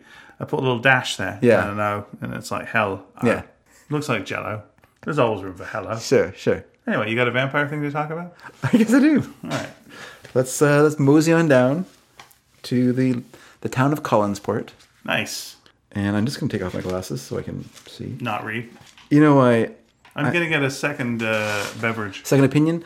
You know, I think I made a mistake when I decided I wasn't going to get progressive lenses. I'm going to have to go back and get progressive lenses. Oh, okay. I'm sorry about that. Because I made a mistake and I was wrong. And I admit it. I'm man enough, unlike Belial, I'm man enough to admit when I'm wrong. Fair enough. Did you want a drink from the fridge, or how are you feeling? I'm good, thank you. All right. I'll be right back. All right, everyone. You know what? Let me tell you a little story. I have no idea what happened last time when we were talking about this because I don't remember. And I did kind of had to improvise my notes at the end, if you remember the last time. And so I didn't even write anything that I can sort of read over and refresh my memory. But I do believe we ended with Barnabas using the very popular Egyptian Book of the Dead. I know you're thinking Tibetan Book of the Dead. You know, Timothy Leary used that to create the acid manual, the trip where you could read the Tibetan Book of the Dead, or kind of a version of it that would help you have a good trip when you took LSD. But this is not that book. This is the Egyptian Book of the Dead, which I guess you don't take LSD to, but you use it in order to raise the spirit of a fire demon, I guess, or whatever Laura Collins is, whatever she is. So you know what? Actually, I wouldn't mind a Coke. Oh, yeah, you can. So I just got a bunch of dust on my throat. I don't know how I did that. Everyone, I'm going to wait for 1 second. Thank you very much. How cold is that, by the way? Nice, isn't it? Quality amount of cold. Quality coldness. There we go. That's nice for people to hear. Oh, don't worry. I might cut this out if I find it. All right, guys. So Barnabas, using the Egyptian Book of the Dead, raises the spirit of Laura Collins. As he does so, Quentin Collins arrives at the old house, sees her, reacts, and then for whatever reason, she screams, then disappears. So things are afoot. Now, let me just turn the page so I can continue reading. Quentin, apparently, loitering outside. Oh, I'm kind of going into what happened last time. He enters, they said, sees her scream and disappear. And then Quentin has some questions for Barnabas. Questions like, why was she here? That's a good question. Yeah. But Barnabas, what's actually weird is that his questions have nothing to do with Laura. He doesn't ask any questions about her. His main question is, Quentin wonders why so many young women, Rachel, Yeah. the nanny or governess, Angelique, Yeah. the witch, and Charity Trask, Yeah. why are they also attracted to Barnabas? Yeah, damn rights. Yes, explain that. Yes. Barnabas does not answer. He's not going to give away his secrets. Later on, he'll write a book called How to Pick Up Women. But I thought he just slaps his butt and just goes, "You can't get enough of this caboose." He's a master of negging.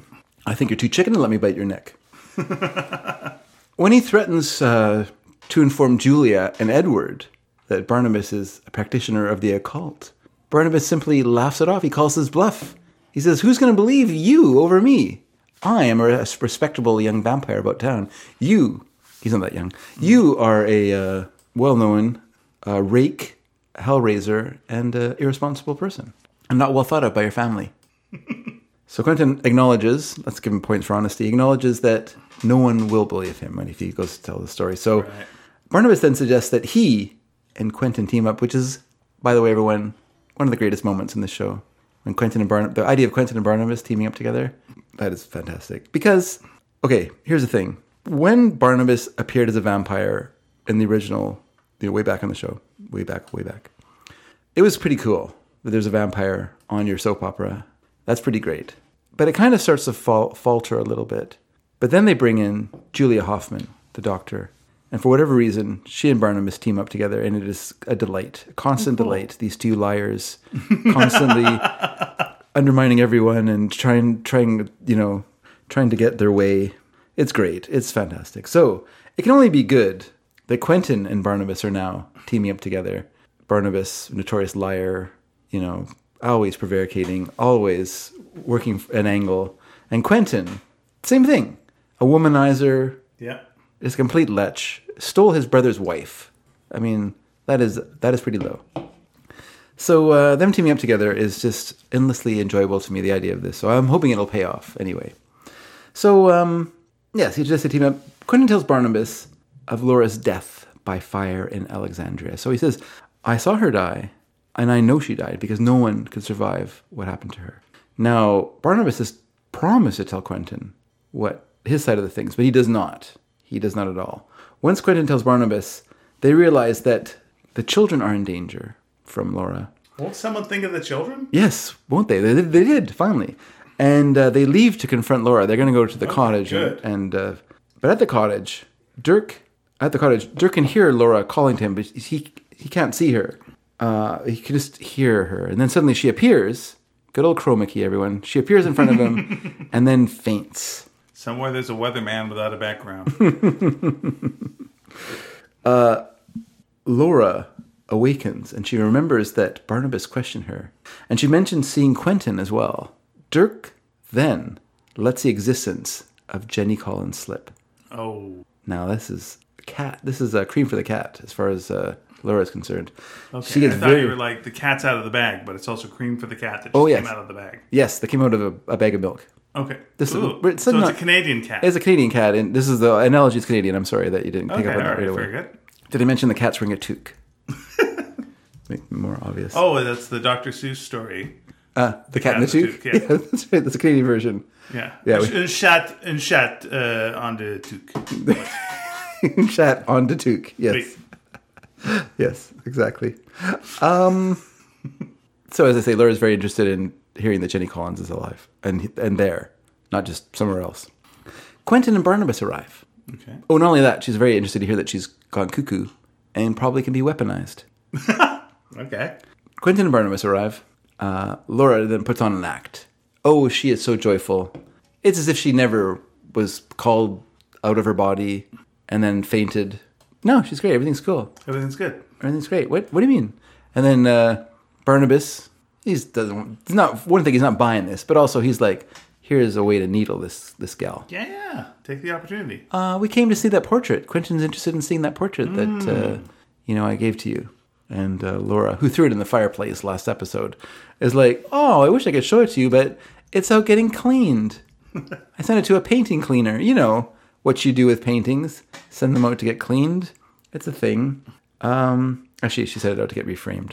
I was lying. Then Quentin and Barnabas leave with the claim that Barnabas is going to show Quentin some rare family volumes. Code for something. I wonder what it could be. I don't know what it's a code for, mister. Yeah, it's just like... And his etchings. Laura hatches a plan to use Jenny against Quentin and Barnabas, but she wants to prepare her first. So let's cut to Jenny. We haven't seen her for a while. Yeah, what's she up to? What's she up to? Oh, she's locked in her room, Oh. playing with her dolls, which she calls her babies. Yeah, that's creepy. I don't like that. You don't like it? Nor does she. But they're her babies. Sorry. I laughed and then I swallowed Coke. That did not feel good. Not at all. Sorry for laughing at your pain. Don't recommend it. So yeah, she's in her cell playing with her dolls. Dirk enters. She tells him that Quentin is to be buried that day. She still knows that she killed Quentin. She doesn't know that Quentin has been brought back to life through some sort of chicanery on the part of Angelique that we still haven't not entirely clear on why she did it or what she's going to get out of it.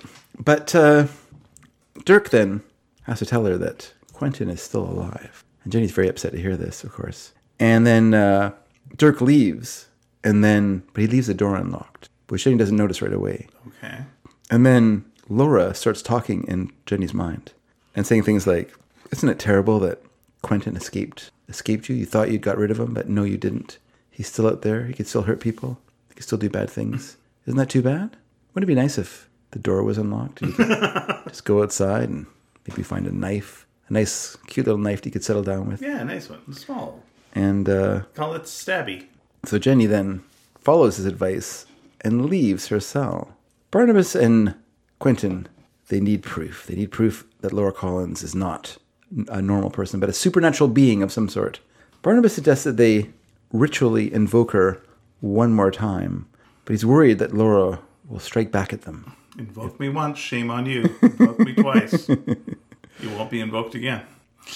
So then, anyway, I'm going to. I just was skipping part. I'm really enjoying it this time. I kind of elided some scenes together there, so I realized, I already talked about this when I shouldn't have, because I forgot to mention that Jenny was mad at Laura. Okay. When she realizes it's Laura talking to her, she's like, "Screw you, Laura! You stole my husband." But then she's like, "Yeah, but then he did me wrong too. So both of us are mad at him." You know. By the way, knife. Quentin apparently entering. Oh wait, sorry, everyone. I'm bad at this. I forgot to turn the page. There we go. Now I'm better at it. Now I'm great at it. Okay, she wanders out of the cell. She comes up into Collinwood because, let's not build a new set for all this stuff. Let's just use a drawing room. It's our favorite place to do stuff. Yeah. So she comes to the drawing room where Dirk meets her. He gives her a knife. She's very excited. But then he hears... Who wouldn't be? He hears Judith outside and he's like, oh, okay, can't go yet. Which, by the way, there are doors that are like windows that she could just go outside from. But no, he locks her in the drawing room. And then he goes out and he's kind of standing in front of the doors, like, whistling as Judith comes towards him and, acting, put his hands in his pockets, whistling. And then she's like, hey, I want to go in there. And he's like, oh, I wouldn't go in there because I just cut one. No, he doesn't say that. Yeah, I'd give it 5 minutes. So, it's ridiculous. What am I doing? They don't have toilet paper in here. But it's... Like at all? In the whole house? No, there's no place to put it. Yeah, there's no place to put it. So honestly, watch the whole series. If you find one roll of toilet paper, I will give you $100. The whole series. Try to find one. You're right. Yeah. Even from going to the bathroom, though. Okay, I'm really lost here, everyone. Let me just find my place here. I threw myself off by jumping ahead, and now I can't find... So then Judith arrives, and then Dirk stands in front of the door. He's blocking it. He's a real Dirk blocker. And then Judith then doesn't even go in anyway. She's like, okay, I'm going to boss you around a bit, and then I'm going to go upstairs. So she goes upstairs. But Jenny, who is, of course, supposed to be quiet in here, like Dirk's like, oh, be quiet, and I'll get rid of her, and then you can come out. Instead, she starts hearing Quentin talking to her, and just goes around the room stabbing at furniture. And she knocks over a vase of flowers. With Judith here, as she's walking upstairs, then she's like, oh, something's happening in the drawing room. Better go and see. So she goes down, and she enters the drawing room, and then she stumbles upon a mad woman, a woman.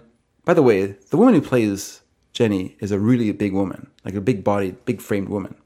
She's tall, and then she's got this hair teased out in this crazy, mad cut, and she's got, her eyes are wide. She's brandishing a knife. Spent 30 minutes on the Van de Graaff generator. And Judith, played by that woman. I can't remember her name now. Anyway, she's not a she's like one of those kind of small ladies, you know, like tiny old-fashioned actress ladies. So they're kind of small boned, small-bodied, you know. And she walks into this Ruth Gordon type. Yeah, and she walks into this woman is just like towering and brandishing a knife, and she, you know, she's obviously a little taken aback, and she tells Jenny to put down the knife, but Jenny is mad at Judith and says, you know, and for reasons, because, you know, she wasn't wanted in the family when she came as Quentin's wife. She was not loved by Edward or Judith. So she has some grudges. And that's fine. And so she threatens Judith with a knife, but then instead she whacks her over the head with a candlestick. Oh. And knocks her unconscious. So, which is great because it's like a clue scenario. Judith has been killed with a candlestick in the drawing room. She's not killed. Though. That almost seemed like that's a long death. Like to kill someone with a candlestick? Like how many times do you have to hit them? Yeah. That's not a one whack thing to do. Well, it depends on the size of the candlestick as well, though. Like, is it like a pewter candlestick? You know, so it's got some weight to it. Still in all, that's a couple of minutes work. So unless the candle's lit, in which case you just light the person on fire. Yeah, which technically is killing them with a candlestick. I guess. All technically. Right. Listen, yeah, if you don't want to be tactical, that's fine. Yeah. I mean, if you ran over someone with their car, you wouldn't say, oh, I killed them with a seat.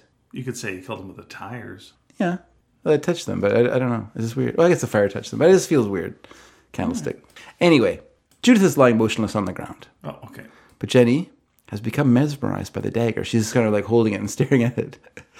It is at this moment that Quentin returns to Collinwood. He opens the door to the drawing room and sees Jenny, and just as quickly shuts it again. So he opens the door, sees his giant ex-wife, or current wife, lunatic, holding a knife, and he just closes the door again. Yeah. And looks around like, what do I do? Yeah, I'd say this is the dialogue I would go with that. Yeah. Hello! And then, goodbye! And then closes it. He's more subtle than that. He doesn't want to even knowing that he was there. Remember, boy. He already got stabbed by her once and died. And as I say, stabbed me once. Yeah. Shame on Shrew. Stabbed me twice. Yeah. And, you know, he didn't... Goodbye! He didn't give any money to Angelique last time. So you know what that means, right? What's that? No deposit, no return. So, again. So, waving the knife around, Jenny monologues for a bit before leaving Collinwood. She goes. After she departs, Quentin goes inside and finds Judith up on her feet at this point.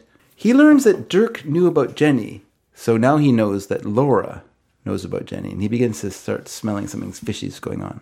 Something's fishy here. Okay. He tells Judith that he's going to personally end the Jenny problem, as he puts it.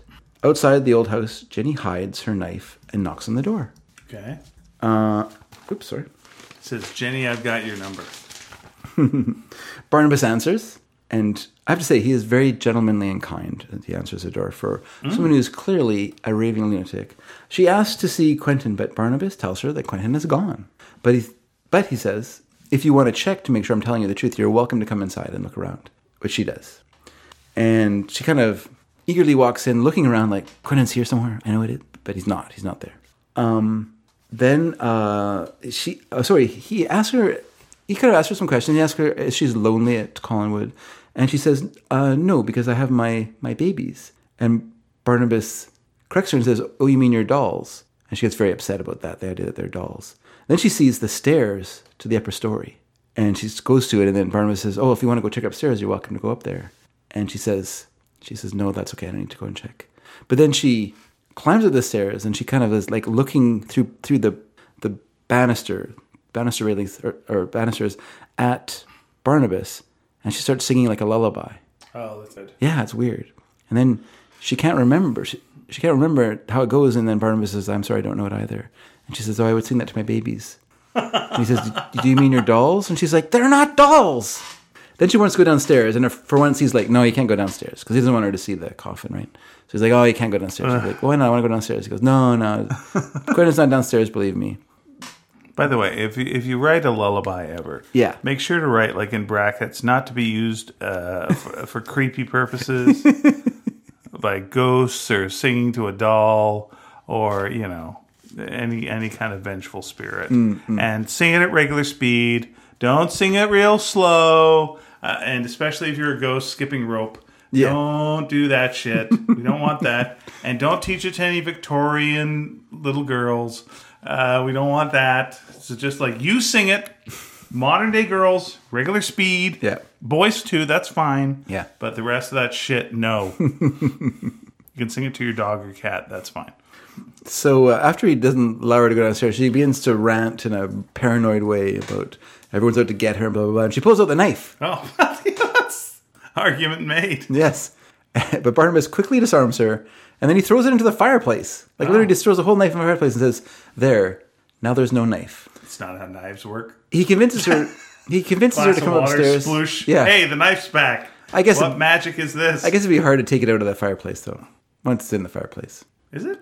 Well, now there's a fire in there. Yeah, I just said splash of water in the fireplace. Water fires out. Grab the knife. You're grabbing by the handle, which is not hot. Why wouldn't the handle be hot? Because it's like probably made of wood or whatnot. Well, the wood is gone, so it's all metal now. Okay, how long is it in there for? Well, it doesn't, you have to go get a glass of water. That could take you a while, so the wood's going to catch on fire. Oh, we're in a waterless room? Yeah, this is like a living room where the fireplace is. That feels like a thing of water on the table.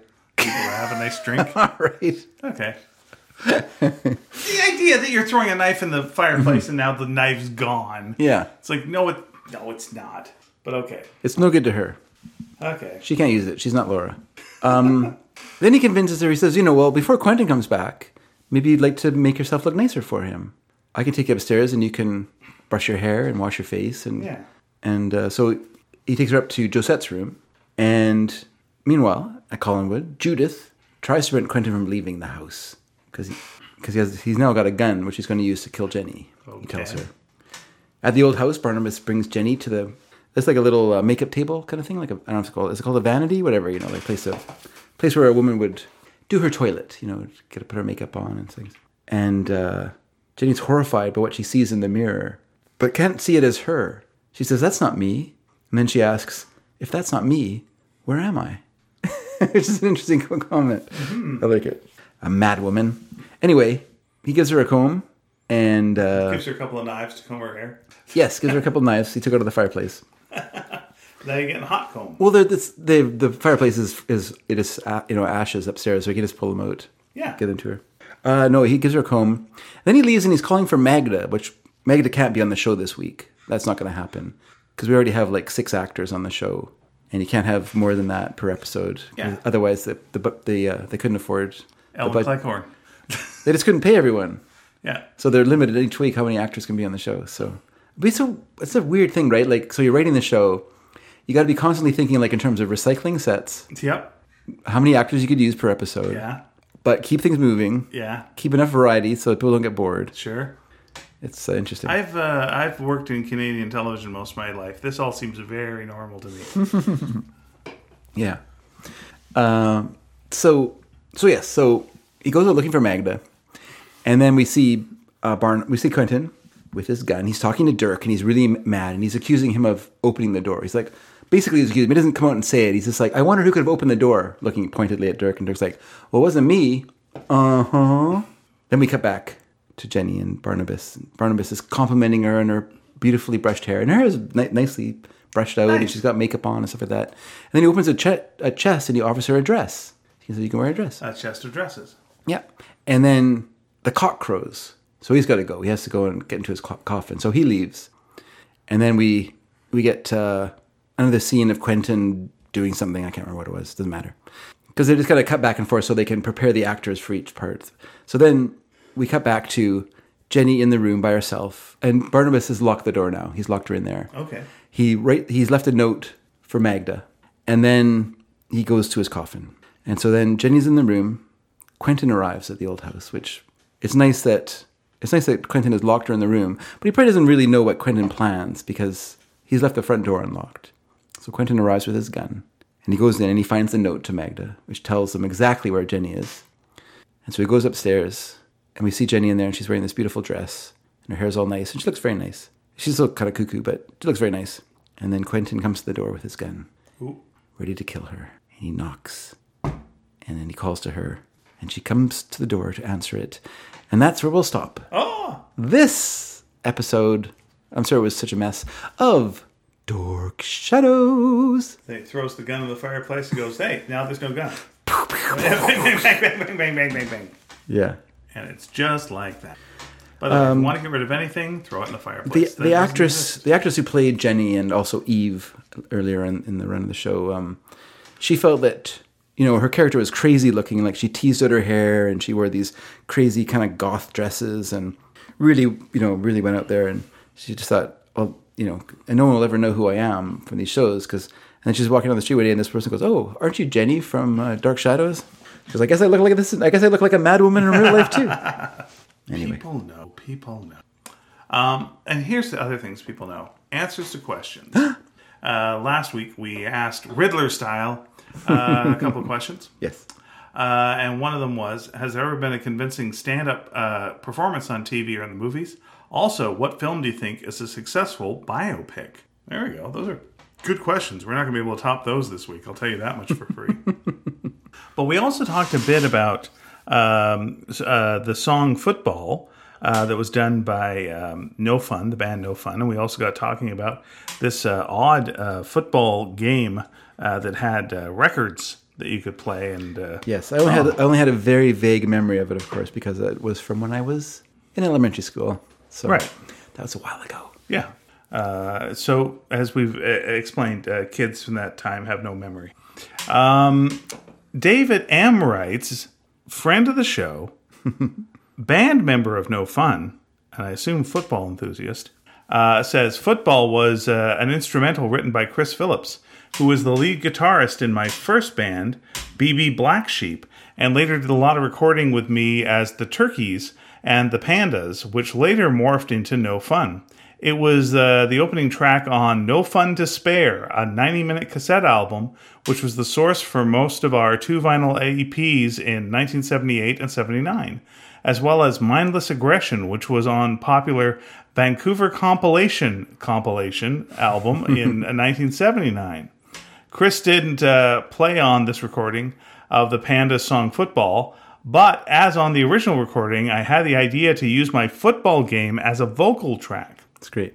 The way the game worked was, the plays for the offense were printed on one side of the disc, which would be handed to your opponent to select a defensive scheme, which was one of several printed on the reverse side of the disc, with the offensive play kept hidden from your opponent. The disc would be inserted into the player with the selected defense at the top of the player. You'd press the disc straight down, and you'd hear the announcer's voice call on the play. If you selected a good defense for the selected offensive play, you'd hear the announcer say the play was stopped. But if the defense was not well chosen by the announcer, the announcer would call a successful result for the offense. The final touchdown call in the song was the best possible offensive result. If you look closely at the disc on the ad for the game, you can see the black-on-black embossed printing on the little black discs. I still have the discs and the red player box, but don't tell Dave, because I would like to blow his mind with it the next time I see him. Have you seen him since this time, Dave, and have you had your mind blown? I have not seen David yet. I plan to see him all right. soon. And next time you see Dave, his mind will have been blown. Our good friend Louise writes, my favorite biopic is not really a biopic. Well, that's what we asked for, Louise. She won't play by the rules. She's a maverick. This is her problem. Yes, she's like Tom Cruise. Exactly. Exactly. Tom Cruise. She's a Top Gun. Anyway, my favorite biopic is not really a biopic, but Bob Fosse's semi-autobiographical movie, All That Jazz. He had a heart attack while directing the stage musical Chicago and editing the film Lenny. And in the movie, Roy Scheider's character, Joe Gideon, had a heart attack while directing a stage musical called NYLA and struggling to edit a movie called The Stand-Up. I get it. Mm-hmm. Cliff Gorman plays the actor who plays the stand-up. In the movie within a movie, he performs a monologue about the 5 stages of grief. Gorman does a very convincing job of playing a Lenny Bruce-type comedian, and no wonder he won a Tony for playing Lenny Bruce in the play that Fosse's movie Lenny was based on. Mm-hmm. But the studio wouldn't let him use Cliff Gorman for the film. They wanted a name actor. And they got one. Got Dustin Hoffman. And Gorman, that's what you get when you do that kind of thing. But Guess they got what they wanted. Yep, they did. But Gorman was passed over for the movie in favor of Dustin Hoffman. Oh, thanks for spoiling that, Dave. Nice. Yeah. Nice one. Not commonly known. Really undercutting Louise's point. That's my job. The name of the fictional actor in All That Jazz is Davis Newman. You see Newman later in the film visiting Gideon in the hospital saying things like, "I've got insight into you. You know what's underneath? The dreadful fear that you're ordinary, not special." It makes you wonder if Hoffman had said something like that to Fosse, but perhaps Fosse is just talking to himself here. Other fictional characters have counterpoints in Fosse's real life. Michael Bennett, a chorus line type rival director, played by John Lithgow, a Stephen Schwartz, Pippin-type composer, a Gwen Verdon-like ex-wife, an Anne Reinking-like current girlfriend, played by Anne Reinking. Good call there. Yeah. There's tons of biting satire and brutal inside baseball about theater and show business. A lot of reflection on creativity and mortality. The choreography and editing of the musical numbers is amazing. It's a glimpse into the mind of the director, unfettered by facts, which makes it more entertaining to me than a traditional biopic. Let me interrupt here because Well, I'm done, so you're not interrupting. they've been doing they're doing Bob Fosse on the Blank Check podcast. So they're going through his film. Doesn't have a huge filmography. I think he only made 5 movies or so, but obviously Cabaret being the biggest one. But I always wanted to see All That Jazz ever since I saw it reviewed on Siskel and Ebert, and at the movies back in the old days. And so I watched Lenny because I knew that he's editing a Lenny-like movie during All That Jazz, and so I wanted to have that context. So I watched that movie first, and then I was going to watch All That Jazz. And so I looked, I was trying to, obviously, the first thing you do is look for a version that's streaming on something you have. So it turned out All That Jazz is on the CTV app. Oh, okay. So I started watching there, and what I discovered is that the CTV app is really terrible. Really? The amount of commercials? Well, the amount of commercials is awful. Repetition of commercials? Not that so much. I really can't stand that when it's all one commercial like 27 times. But the problem is I got about an hour towards the end of the film, and it quit working. It just went into this death spiral. This is thing spinning. And it went on for so long that I actually fell asleep. I just dozed off waiting for the movie to start again. I was hypnotized by it. I woke up. I was dressed as a chicken, living 5 miles away, and I'd married another person. Oh. Yeah. Well, that's All That Jazz. Why I was dressed as a chicken, I don't know, but that's All That Jazz. Oh, but you were fine with marrying another person. That's an interesting thing. No problems with that, but dressing as a chicken was your big problem. Yeah. All right. Yeah, marrying another person, what some sort of moral problem with that? I don't understand. But dressing as a chicken, how odd. So, the next night, this is obviously when I woke up, it was like sometime in the morning, so I was like, oh, I'm going to go to bed. So then, the next night, I'm like, okay, I'm going to watch this show again. So, I started the app, you start the movie, then you're like, oh, let's fast forward to where it stopped. You got to stop at every commercial break, watch their fucking commercials, only to get to where last time... Yeah. And it just breaks down again. Yeah. So you went through all that shit, and then you get to see it. So yeah, I've been through that garbage. So I did it a couple of times, then I just gave up and said, bleh. And by that point, I've watched 15 ads for Skip the Dishes with Katy Perry, and I can't anymore. I haven't even seen those commercials. That's funny. So I very disappointed in the CTV app, to put it mildly. I think I'm going to rent it so I can finish watching it, because I have to say that a few things. One, it further shows that the 70s is the grossest decade. Everyone's smoking. Everyone's smoking. He, like Bob Fosse himself, was like a chain smoker. He would light a cigarette off the cigarette he just finished and continue smoking. And so every scene, Roy Scheider, who plays Bob Fosse, or Joe Gideon, the Bob Fosse analog, he always has a cigarette in his mouth. He's talking to people. He's like dancing with people. And you're just like, oh. And one thing I don't like about smoking is that, I don't know if it's a secret, but smokers have terrible breath, because it's kind of a rancid thing you're putting in your mouth. And so, yeah, and I'm just like, in my mind, I'm just like, oh, and you got to breathe in. Oh my God. I guess you wouldn't notice because you also smoke, so you all stink together, but. Yeah, that's the angle. Yeah. It's just awful. I had a hard time with that. And then, I guess Bob Fosse had a real death fixation. So like there's like in between the scenes of his life at this time period, he's also in conversation with a kind of a death-like woman who was dressed in white that he's talking to, that's in sort of this room of memories. And that's okay.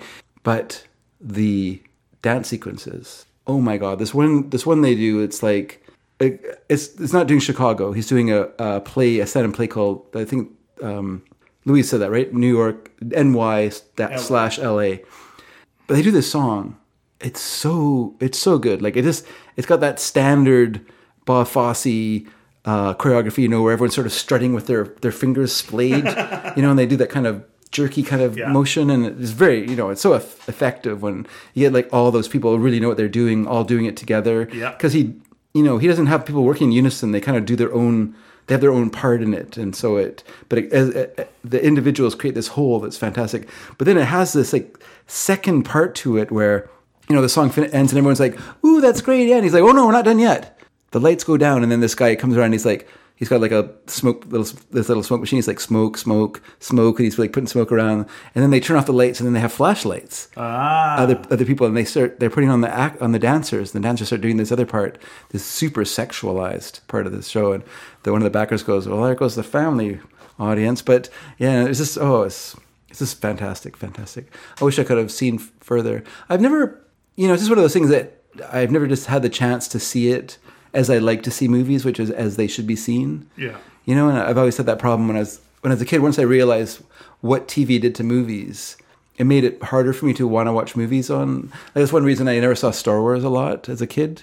Like once I saw it in the theater, I never wanted to watch it on TV because I knew this wouldn't be the same. It would be this boxy version of a movie that was big and wide and fantastic. And so I have to watch this squished up version of this, kind of rinky-dink version of it. Blah. So that that kind of affected what I would watch on TV as a teenager, and as I guess I learned in junior high the true like what we were missing. When I said, I think before, but it was for a few dollars more. There's the movie opens with like actual banding top and bottom for the credit sequence, because it was really widescreen credit sequence, and so you're seeing like the movie as it should be, and you're like, and I was watching, I was thinking like, I realized, oh, this is what the movie should look like. It should be this big wide thing I'm seeing. And then when the movie started, it just goes blomp. all that banding disappears, and it's just once again, it's like everything's giant faces. It goes from having long shots, medium shots, and close-ups to having only medium shots, close-ups, and super close-ups after that point. And yeah, so it was just hard to enjoy movies. So I was really looking forward to seeing all that jazz through the CTV app, but. Let me just say I was a little disappointed, but I will finish it. I'm gonna rent it and watch it. So boo CTV. Yes, do better. I mean, come on, Tubi can do it. Exactly. Chris Roberts writes, "Love the sports songs top 5, which were all new to me." What? All new to him. Oh, that's great. Yep, all new, all the time. I'm sorry for forgetting that Dave had already covered this topic, but what was I supposed to do? Check. Let's just think of it as a double entry. Oh, yeah. There we go. Nice callback. And also, check. That's a good sports term. Check, yeah. Do some checking. That's right. Do some checking. Let me just say that it's perfectly fine. I'm just having fun. My kind of fun. That's what he says this week. Last week. Oh, last week I was in tears. Last week he was just like, before he came in, he was just yelling at crows outside. Yeah. Just like, can you believe this? He totally forgot that he did all this sports stuff in there. Yeah. And the crow was like, "Caw? I don't know why. He seems to be a fan, but he doesn't remember all the work I put in. Caw? I don't know. Why are you asking me?" Yes, just cause. Just cause. That's right. Regis writes, "F, holy mother cow. Is it the 555th episode? Is it? Really? Shit. And I didn't prepare anything, and I haven't found what I'm finished listening to it. Oh, crying emojis. High five, low five, down low, too slow. Anyway, high five for everyone. Regis, see? 5 letters, and I bet you didn't know if you properly add the proper numerical values of each letter, you will get 555. That guy's a mad genius. I think him being distracted with our show is the only thing keeping the world alive. That's right. Yes. Brilliant man. Edward Dragansky writes, I'm racking my sweaty brain, ooh, gross, for stand-up performances on film, and all I remember is how incredibly somber Punchline was then. Oh, sure was. I never saw that movie. When I saw it in a theater. Okay. Well, I've never seen that movie. All right, I'm happy to watch it with you sometime if you want. I thought I was getting a funny Tom Hanks film. It shed a light on how competitive the comedy business can be, something I didn't realize just by watching the funny side of it. I haven't seen Punchline in years. I only remember how it made me feel. Was it convincing? Maybe if Punchline was in fact an accurate depiction of how dark the world of stand-up comedy can be, there was nothing realistic about the movie Punchline. I say that as someone who was working in a club at the time called Punchlines. Here was the one thing that made every stand-up comedian that I knew go, what? It's like all the comedians go in and they put their stuff in lockers. Huh? Lockers? What? What the hell are you talking about, lockers? Who gives enough of a shit about comics to give them lockers? Nope. Did they bring their lunchbox with a thermos as well? Yep. And they had like pictures of their crushes up on the inside. They had to punch in as they walked in. Yep. Jim Carrey was just as brilliant performing the stand-up comedy of Andy Kaufman in Man on the Moon way back in 1999. I appreciated seeing the film because I grew up watching Kaufman when he was doing all that crazy shit in the 70s and 80s, so it was very convincing because I'd lived through it all. One of the screenwriters on Man on the Moon, Scott Alexander, is a Facebook friend of mine through the Marx Brothers pages. Scott and his writing partner Larry Karaszewski, Karaszewski, have a very successful career writing biopics. A few come to mind. Ed Wood, that's really good. The People vs. Larry Flint, that's really good. And Dolomite Is My Name, that's really good. Yeah, that's right. I'll use this as a segue into the biopic question by mentioning that Scott and Larry are currently working on a Martin Scorsese biopic of Jerry Garcia with Jonah Hill in the role of Garcia. Is what I say. I know nothing about the Grateful Dead, so I'll enjoy seeing this film when it's released. Could you get them to pass this on to Martin Scorsese from me? Finish the SCTV documentary. Finish that. Yes. We want to see it. We want to see it while everyone's still alive that's still alive. Yeah. Okay, so Get on if it. you could. Get on it, Martin. That's right. Quit goofing around Stop making movies. binging all the Marvel movies and get working on that. I just want to say one thing about this idea of a Jerry Garcia film, which is that I hope they choose an era, like just make it like a part of someone's life, not the whole. Don't want to Elvis it? Because he ends up dying as a heroin addict again. Like, I don't know, it's just not that much fun watching people just sort of disappear up their own ass as a junkie. Like, yeah. By the way, hey, movies, you're gonna do a scene with someone injecting drugs. We don't need the close up. We've seen it. We get it. We understand it. We got it. We understand it. We don't need to see it. We don't need to see it. We don't need to see the needle. We don't need to see the close up. Oh, I don't know. Nope. I feel about it like, because part of like, I haven't talked to heroin addicts. Like, part of the thrill to them isn't just the drugs; it is the injecting. Mm-hmm. Like, the whole needle culture part of it is really important to them. And a lot of them will talk about like the idea of the flag, which is when the blood comes into the drugs before you inject it. Yep. Like, that to them is like the real thrill of it. And so I do kind of think that's necessary, I guess. I mean, if it makes you uncomfortable, that's a good thing, I think, about showing drug use. You know what? It's not so much that it makes me uncomfortable, but I feel like I've seen this. Like, there has to be a way to like show this that isn't the same scene that I've seen over and over and over. When someone goes to the dentist in a movie, we don't get a close-up of the mouth and watch all the dental work happen and watch a tooth get pulled. But every time that there's like a needle, it's close-up. Here's that shot. Here it goes. And it's like, all right, give me some symbolism. Give me something else. That's just what I've seen. But, Dave feels differently. Here we go. Speaking of Elvis, full transparency, 2 weeks ago when you guys were discussing the movie Elvis, I literally stopped the podcast, bought a ticket online, went straight to the theater to see it. Whoa. We are influential. Wow. You two sold me on the film immediately. I don't know all that much about Elvis Presley, but my mom was a huge fan, so I do know his music. I'll admit the film resonated in my mind for a good 2 days. I found myself looking up stuff about Elvis out of curiosity that the film had generated in my mind. I'm sure Austin Butler will be nominated for his role. Maybe even win Best Actor. He was outstanding as Presley and did a great job convincing what a powerhouse performer Elvis was up until the end. And I really do love biopics. Maybe for the same reasons I enjoy reading biographies. I teared up when I saw Stan and Ollie a few years back. Yeah, like that. I was astonished at Jeff Bridges' role as Preston Tucker in Tucker.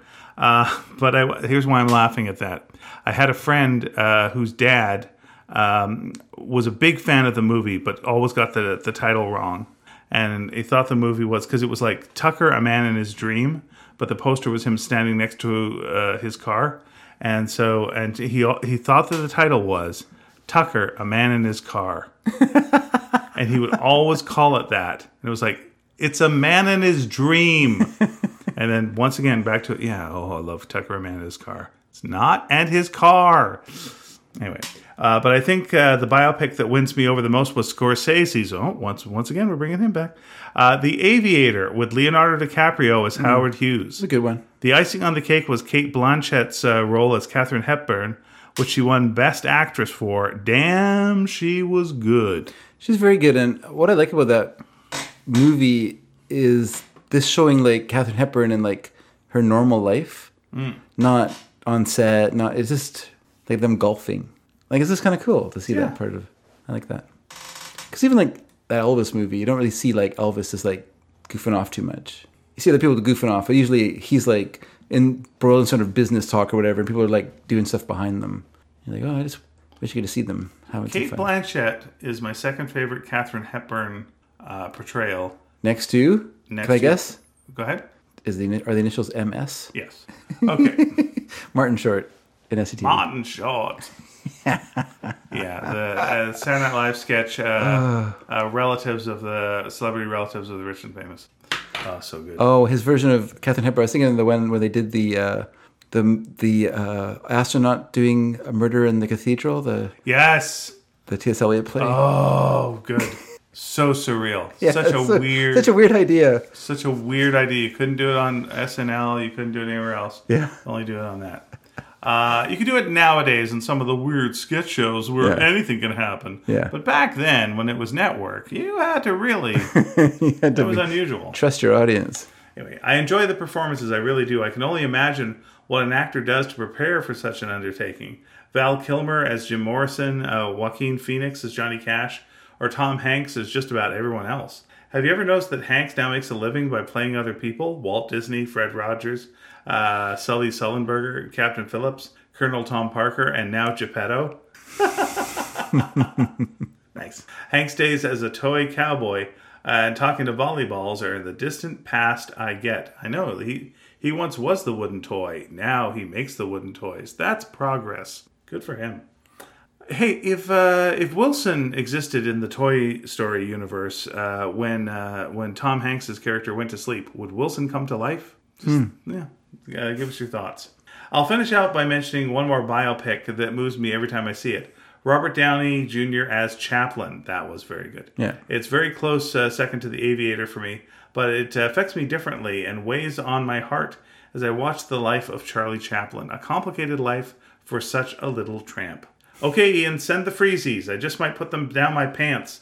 And wait, what is a freezie anyway? It sounds cold, so I'm all for it in this triple-digit fuckery. An enjoyable week to all my fellow sneakers, Finn. Go to, if you feel comfortable going to Amazon.com, go there and just enter the word freezies and then get the jumboest ones you freaking can. Have those sent to you, put them in the freezer. Cut them open. We both had freezies before this show, by the way. Yes. David and I. I did. And traditionally, I would share a freezie if it was like with my wife or whatnot. We each had our own. Big, giant. And hey, are you saying, hey Ian, have you ordered more because you're almost out? Yes. Have you ordered sugar-free ones for your sister-in-law who's not having sugar? Yes. We're doing the whole thing. We love freezies here. Look them up, freezies. Billy writes, hello all. Hello, Billy. Biopics that I love: Serpico, Raging Bull, Ed Wood. However, I don't know if I would call Ed Wood a successful biopic or just a hilarious take on Ed Wood and his movies. Much of the darker parts of his life are left out. Being an inaccurate movie seems like an Ed Wood thing to do, though. You know, taking creative liberties, that feels right for him. Serpico is gritty and realistic. Raging Bull is highly stylized and often feels dreamlike.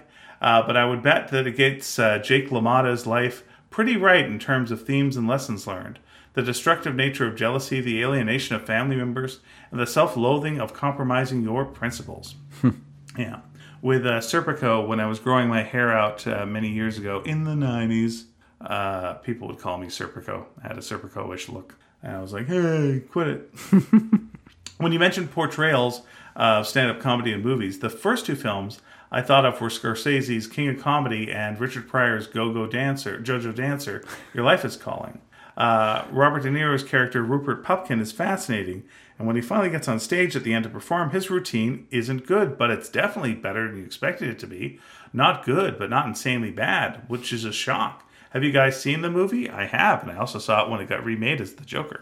Or just Joker. I know it's Joker. I understand. But yeah, no, I think he succeeds at the end with his act because he's so practiced at it. Like, he gets it, it works, which again, you're right. You expect it to go the other way, and it doesn't, which is a nice twist. And Jojo Dancer is a tough one because, like, yes, the routines are very, very good, but Richard Pryor is basically doing Richard Pryor. Yeah. So he is a stand-up doing stand-up. I mean, it's the right way to do a stand-up film is actually hire a stand-up comic to do the stand-up. Then it will be done properly. In fact, let's keep talking about it. Pryor's Jojo Dancer is a thinly veiled biopic of his own life. An autobiopic? When Jojo clearly is meant to be Pryor. So I guess it's cheating to say that Pryor's Jojo stand-up comedy bits in the movie are very funny and seem real. It is Richard Pryor performing them. But thanks again for your wonderful weekly podcast. And thank you for that. Edward replies... You guys know it's twice weekly, right? You're getting all the shows. I didn't know that. Oh. Why aren't you inviting me to those other podcasts? What are you doing? Disorganized. Edward Dragansky replies to that. Oh, yeah, Billy. De Niro and Martin Scorsese were killing it in the 80s with Kings of Comedy and Raging Bull. Mm-hmm. Both are like a masterclass in film. I can remember how cringy it was watching the fat, washed-up LaMotta trying to do stand-up in his restaurant, then move forward to watch Rupert Pupkin do the same in his basement. Scorsese and De Niro brought those scenes to life flawlessly as we watched nervously. Then there was the scene in Casino, too, where De Niro was trying to do that god-awful TV show, juggling and carrying on like a bad host, making bad acting look good. To which Billy replies, and Casino is a biopic, too. De Niro's character is a real person, and Joe Pesci's, too. I'm sure most of the characters in and are there were real people. Yeah. That's true. There you go. Edward Dragansky replies again. Perhaps my favorite. What's that? Perhaps my favorite Scorsese film. Is it? Casino, yeah. All right. I like King of Comedy. I just thought it would be cool to tell you my oldest stepson is just south of you guys. He's on an interview in, all right, I don't know how to pronounce this, Anacortes, Washington? Anacortes, Washington this week. Yeah. Well, hello. We'll yell out the window to him. Hello. Hey, how's it going, eh? Okay, good luck with that. All right, good one. Bye. All right. Thanks for the introduction. Louise says, in case it comes up in his interview, let him know we locals pronounce the name of the body of water that separates BC and Washington State as the Strait of Juan de Fuca, not Juan de Fuca, and certainly not Juan de Fuca. Yes, Juan de Fuca. Oh boy. Okay. Listen, it's too hot for me to pronounce things phonetically. Pretty soon they won't be calling it that anyway. What were they calling it? I believe they're going to change it. Coca-Cola Stream? Yes, it's going to be sponsored by an insurance company. Insert name here. Peter Ayers writes, here he is chipping in late again, hoping to slip in under the wire, through the computer, over the desk, into Ian's eyes and out of his mouth. Ooh, gross. Good luck with that. Any of this. Oh, boy. This is like a horror movie from the 90s. Ugh, this is The Hidden, which is a good movie. It's worth watching. Biopics are tough to get, right? Partly because every life has such an obvious beginning, middle, and an end.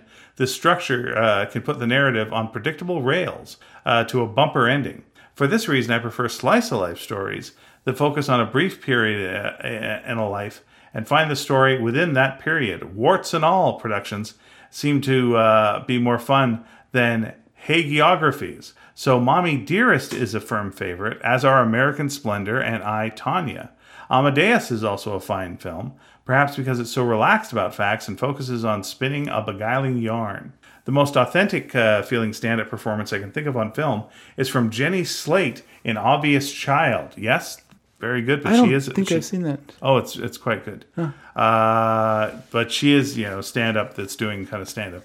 But which nails the atmosphere of a comedy club perfectly. That part's true. Absolutely, that was right.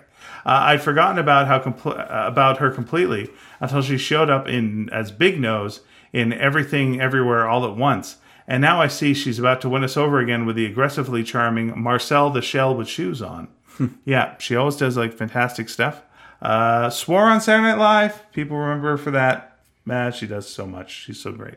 I did mean to pick up on your chat from a couple of weeks back about Roosevelt's glasses and Ian's comment about how they are hard to draw, which everyone will have forgotten about by now, including me. Nonetheless, I agree that glasses are tricky to draw. They're even harder to carve. And despite everything odious about Mount Rushmore, Roosevelt's specs are a masterclass in less is more problem solving, with only the bridge and a hint of the lower lip sketched in. So you're saying he can't actually see through those things? Yeah. Poor guy. He's up there on the mountain all blind.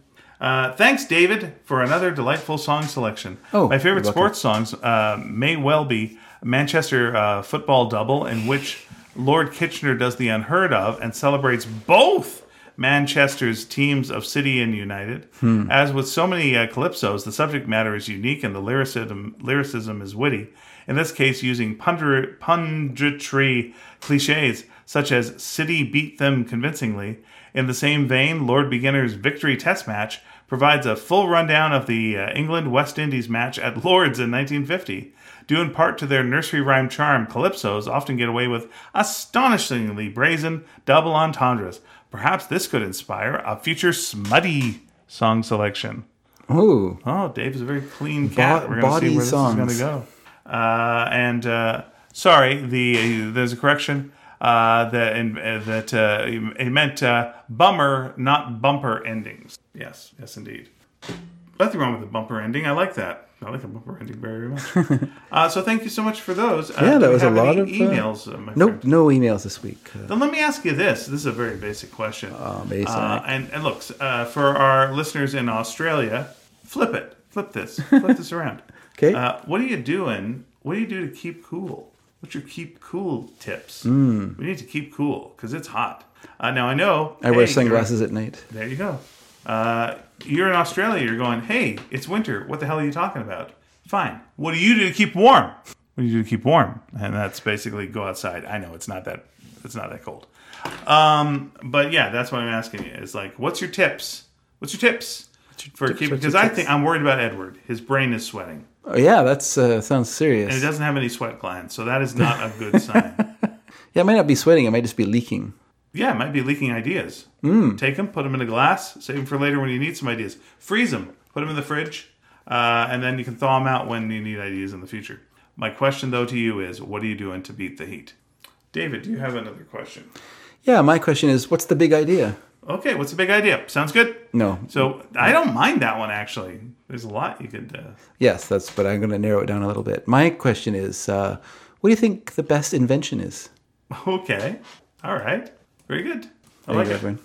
This came in my mind when I thought of what's the big idea. What's the big idea and what's the best invention? You can answer what's the big idea. You can answer what's the big idea if you want, sure. No one's going to stop. There's a fun bit in Mrs. Harris Goes to Paris where she befriends the accountant at the House of Dior as well as one of the models. Mm-hmm.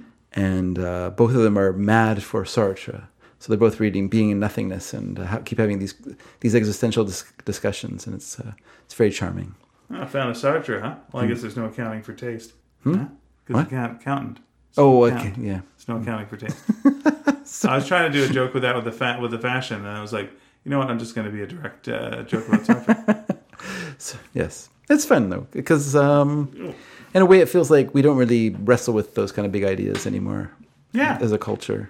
There's a time when people took these things seriously. Oh my gosh, someone's claiming that God is dead, and people are telling us that we have to create our own moral systems, and yeah, it's interesting. Yeah, it's something. One of the things that's interesting about that is like even during his life, when he's talking about that, all the people that were debating that kind of thing are now dead, so they know. That's right. Right? Or, so or they don't know. That's an answered question. Yeah. It's like now they're going like, there you go. This all makes sense. Yeah. Or or what have you. Yeah, I think. Well, yeah. Like this is a lot of like alligators trying to weigh my heart. This is a surprise. Yes. Everyone knows so much about Egyptian myth now after Moon Knight. Yeah. Yes. Yeah, I seem to be a little Victorian girl now. Huh. Well, time to start singing creepy lullabies. Around the rosy, itsy bitsy spider.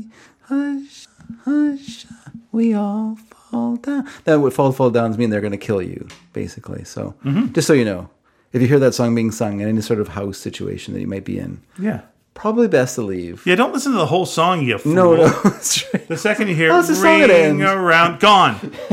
Nope. Because they got to finish the song before they kill you. Yeah. Yeah. So they're contractually obligated. They're paying for it. They better finish it. So if people want to let us know their thoughts, yes, what can they do? Yeah, you should maybe tell them since this is your episode. Oh, God damn it. Is it still? Yes, even at the end. I got it wrong. I forgot. It's too hot. Here's what you do. Yep. Write your ideas down, fold them into a paper plane, and throw them in the sky. Don't look at where they go, and then they go to God. Yes, and then at least that's what Sartre said. He'll forward them to us. Yes. Or if you don't want to do that, sneakydragon.com is our website. That's where all our episodes are, and then you post them in the kind of message area underneath there. Quite simple to do. Just look at what all the other kids are doing and post there. You can reply directly to other people's comments, or just state your own.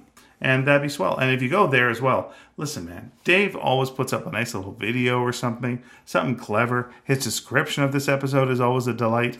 So go check that out. And hey, if you're like want to listen to any of the past episodes we've ever done, they're all up above. All of our podcasts, for crying out loud. They're all there. If you prefer to email, sneakyd@sneakydragon.com, sneakyd@sneakydragon.com. If you're one of those Twitter types, don't be embarrassed. We're at sneaky_dragon, and if you're a Tumblr folk from way back when, sneakydragon.tumblr.com is our address on there. So any of those ways is fine and dandy.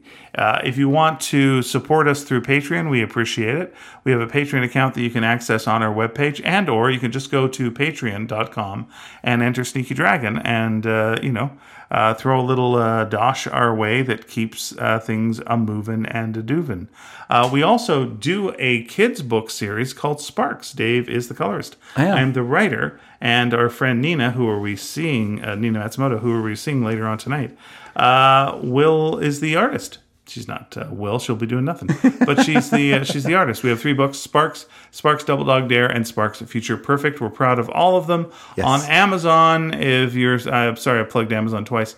But if you go to Amazon, we are 5 stars reviews on all 3 books, which we're also quite proud of. So please... And some of them have won awards. Some of those awards have shown up intact. Some have not. We're running about 50-50 on the intact awards. You know, when you make your awards out of glass, they're gorgeous. They're so beautiful. We're happy to reassemble them when we get them in pieces. Yes. But they're very beautiful. And I think that's about it. I think we're done. So thank you so much for listening. Please take care of yourselves. Stay cool. If you're too hot, stay hot. If you're too cool. And just take care of yourselves and stay healthy. I've been Ian. I've been David. And we're going to go get ourselves some ramen. Hotcha, nacha, nacha, no, bing. Bye.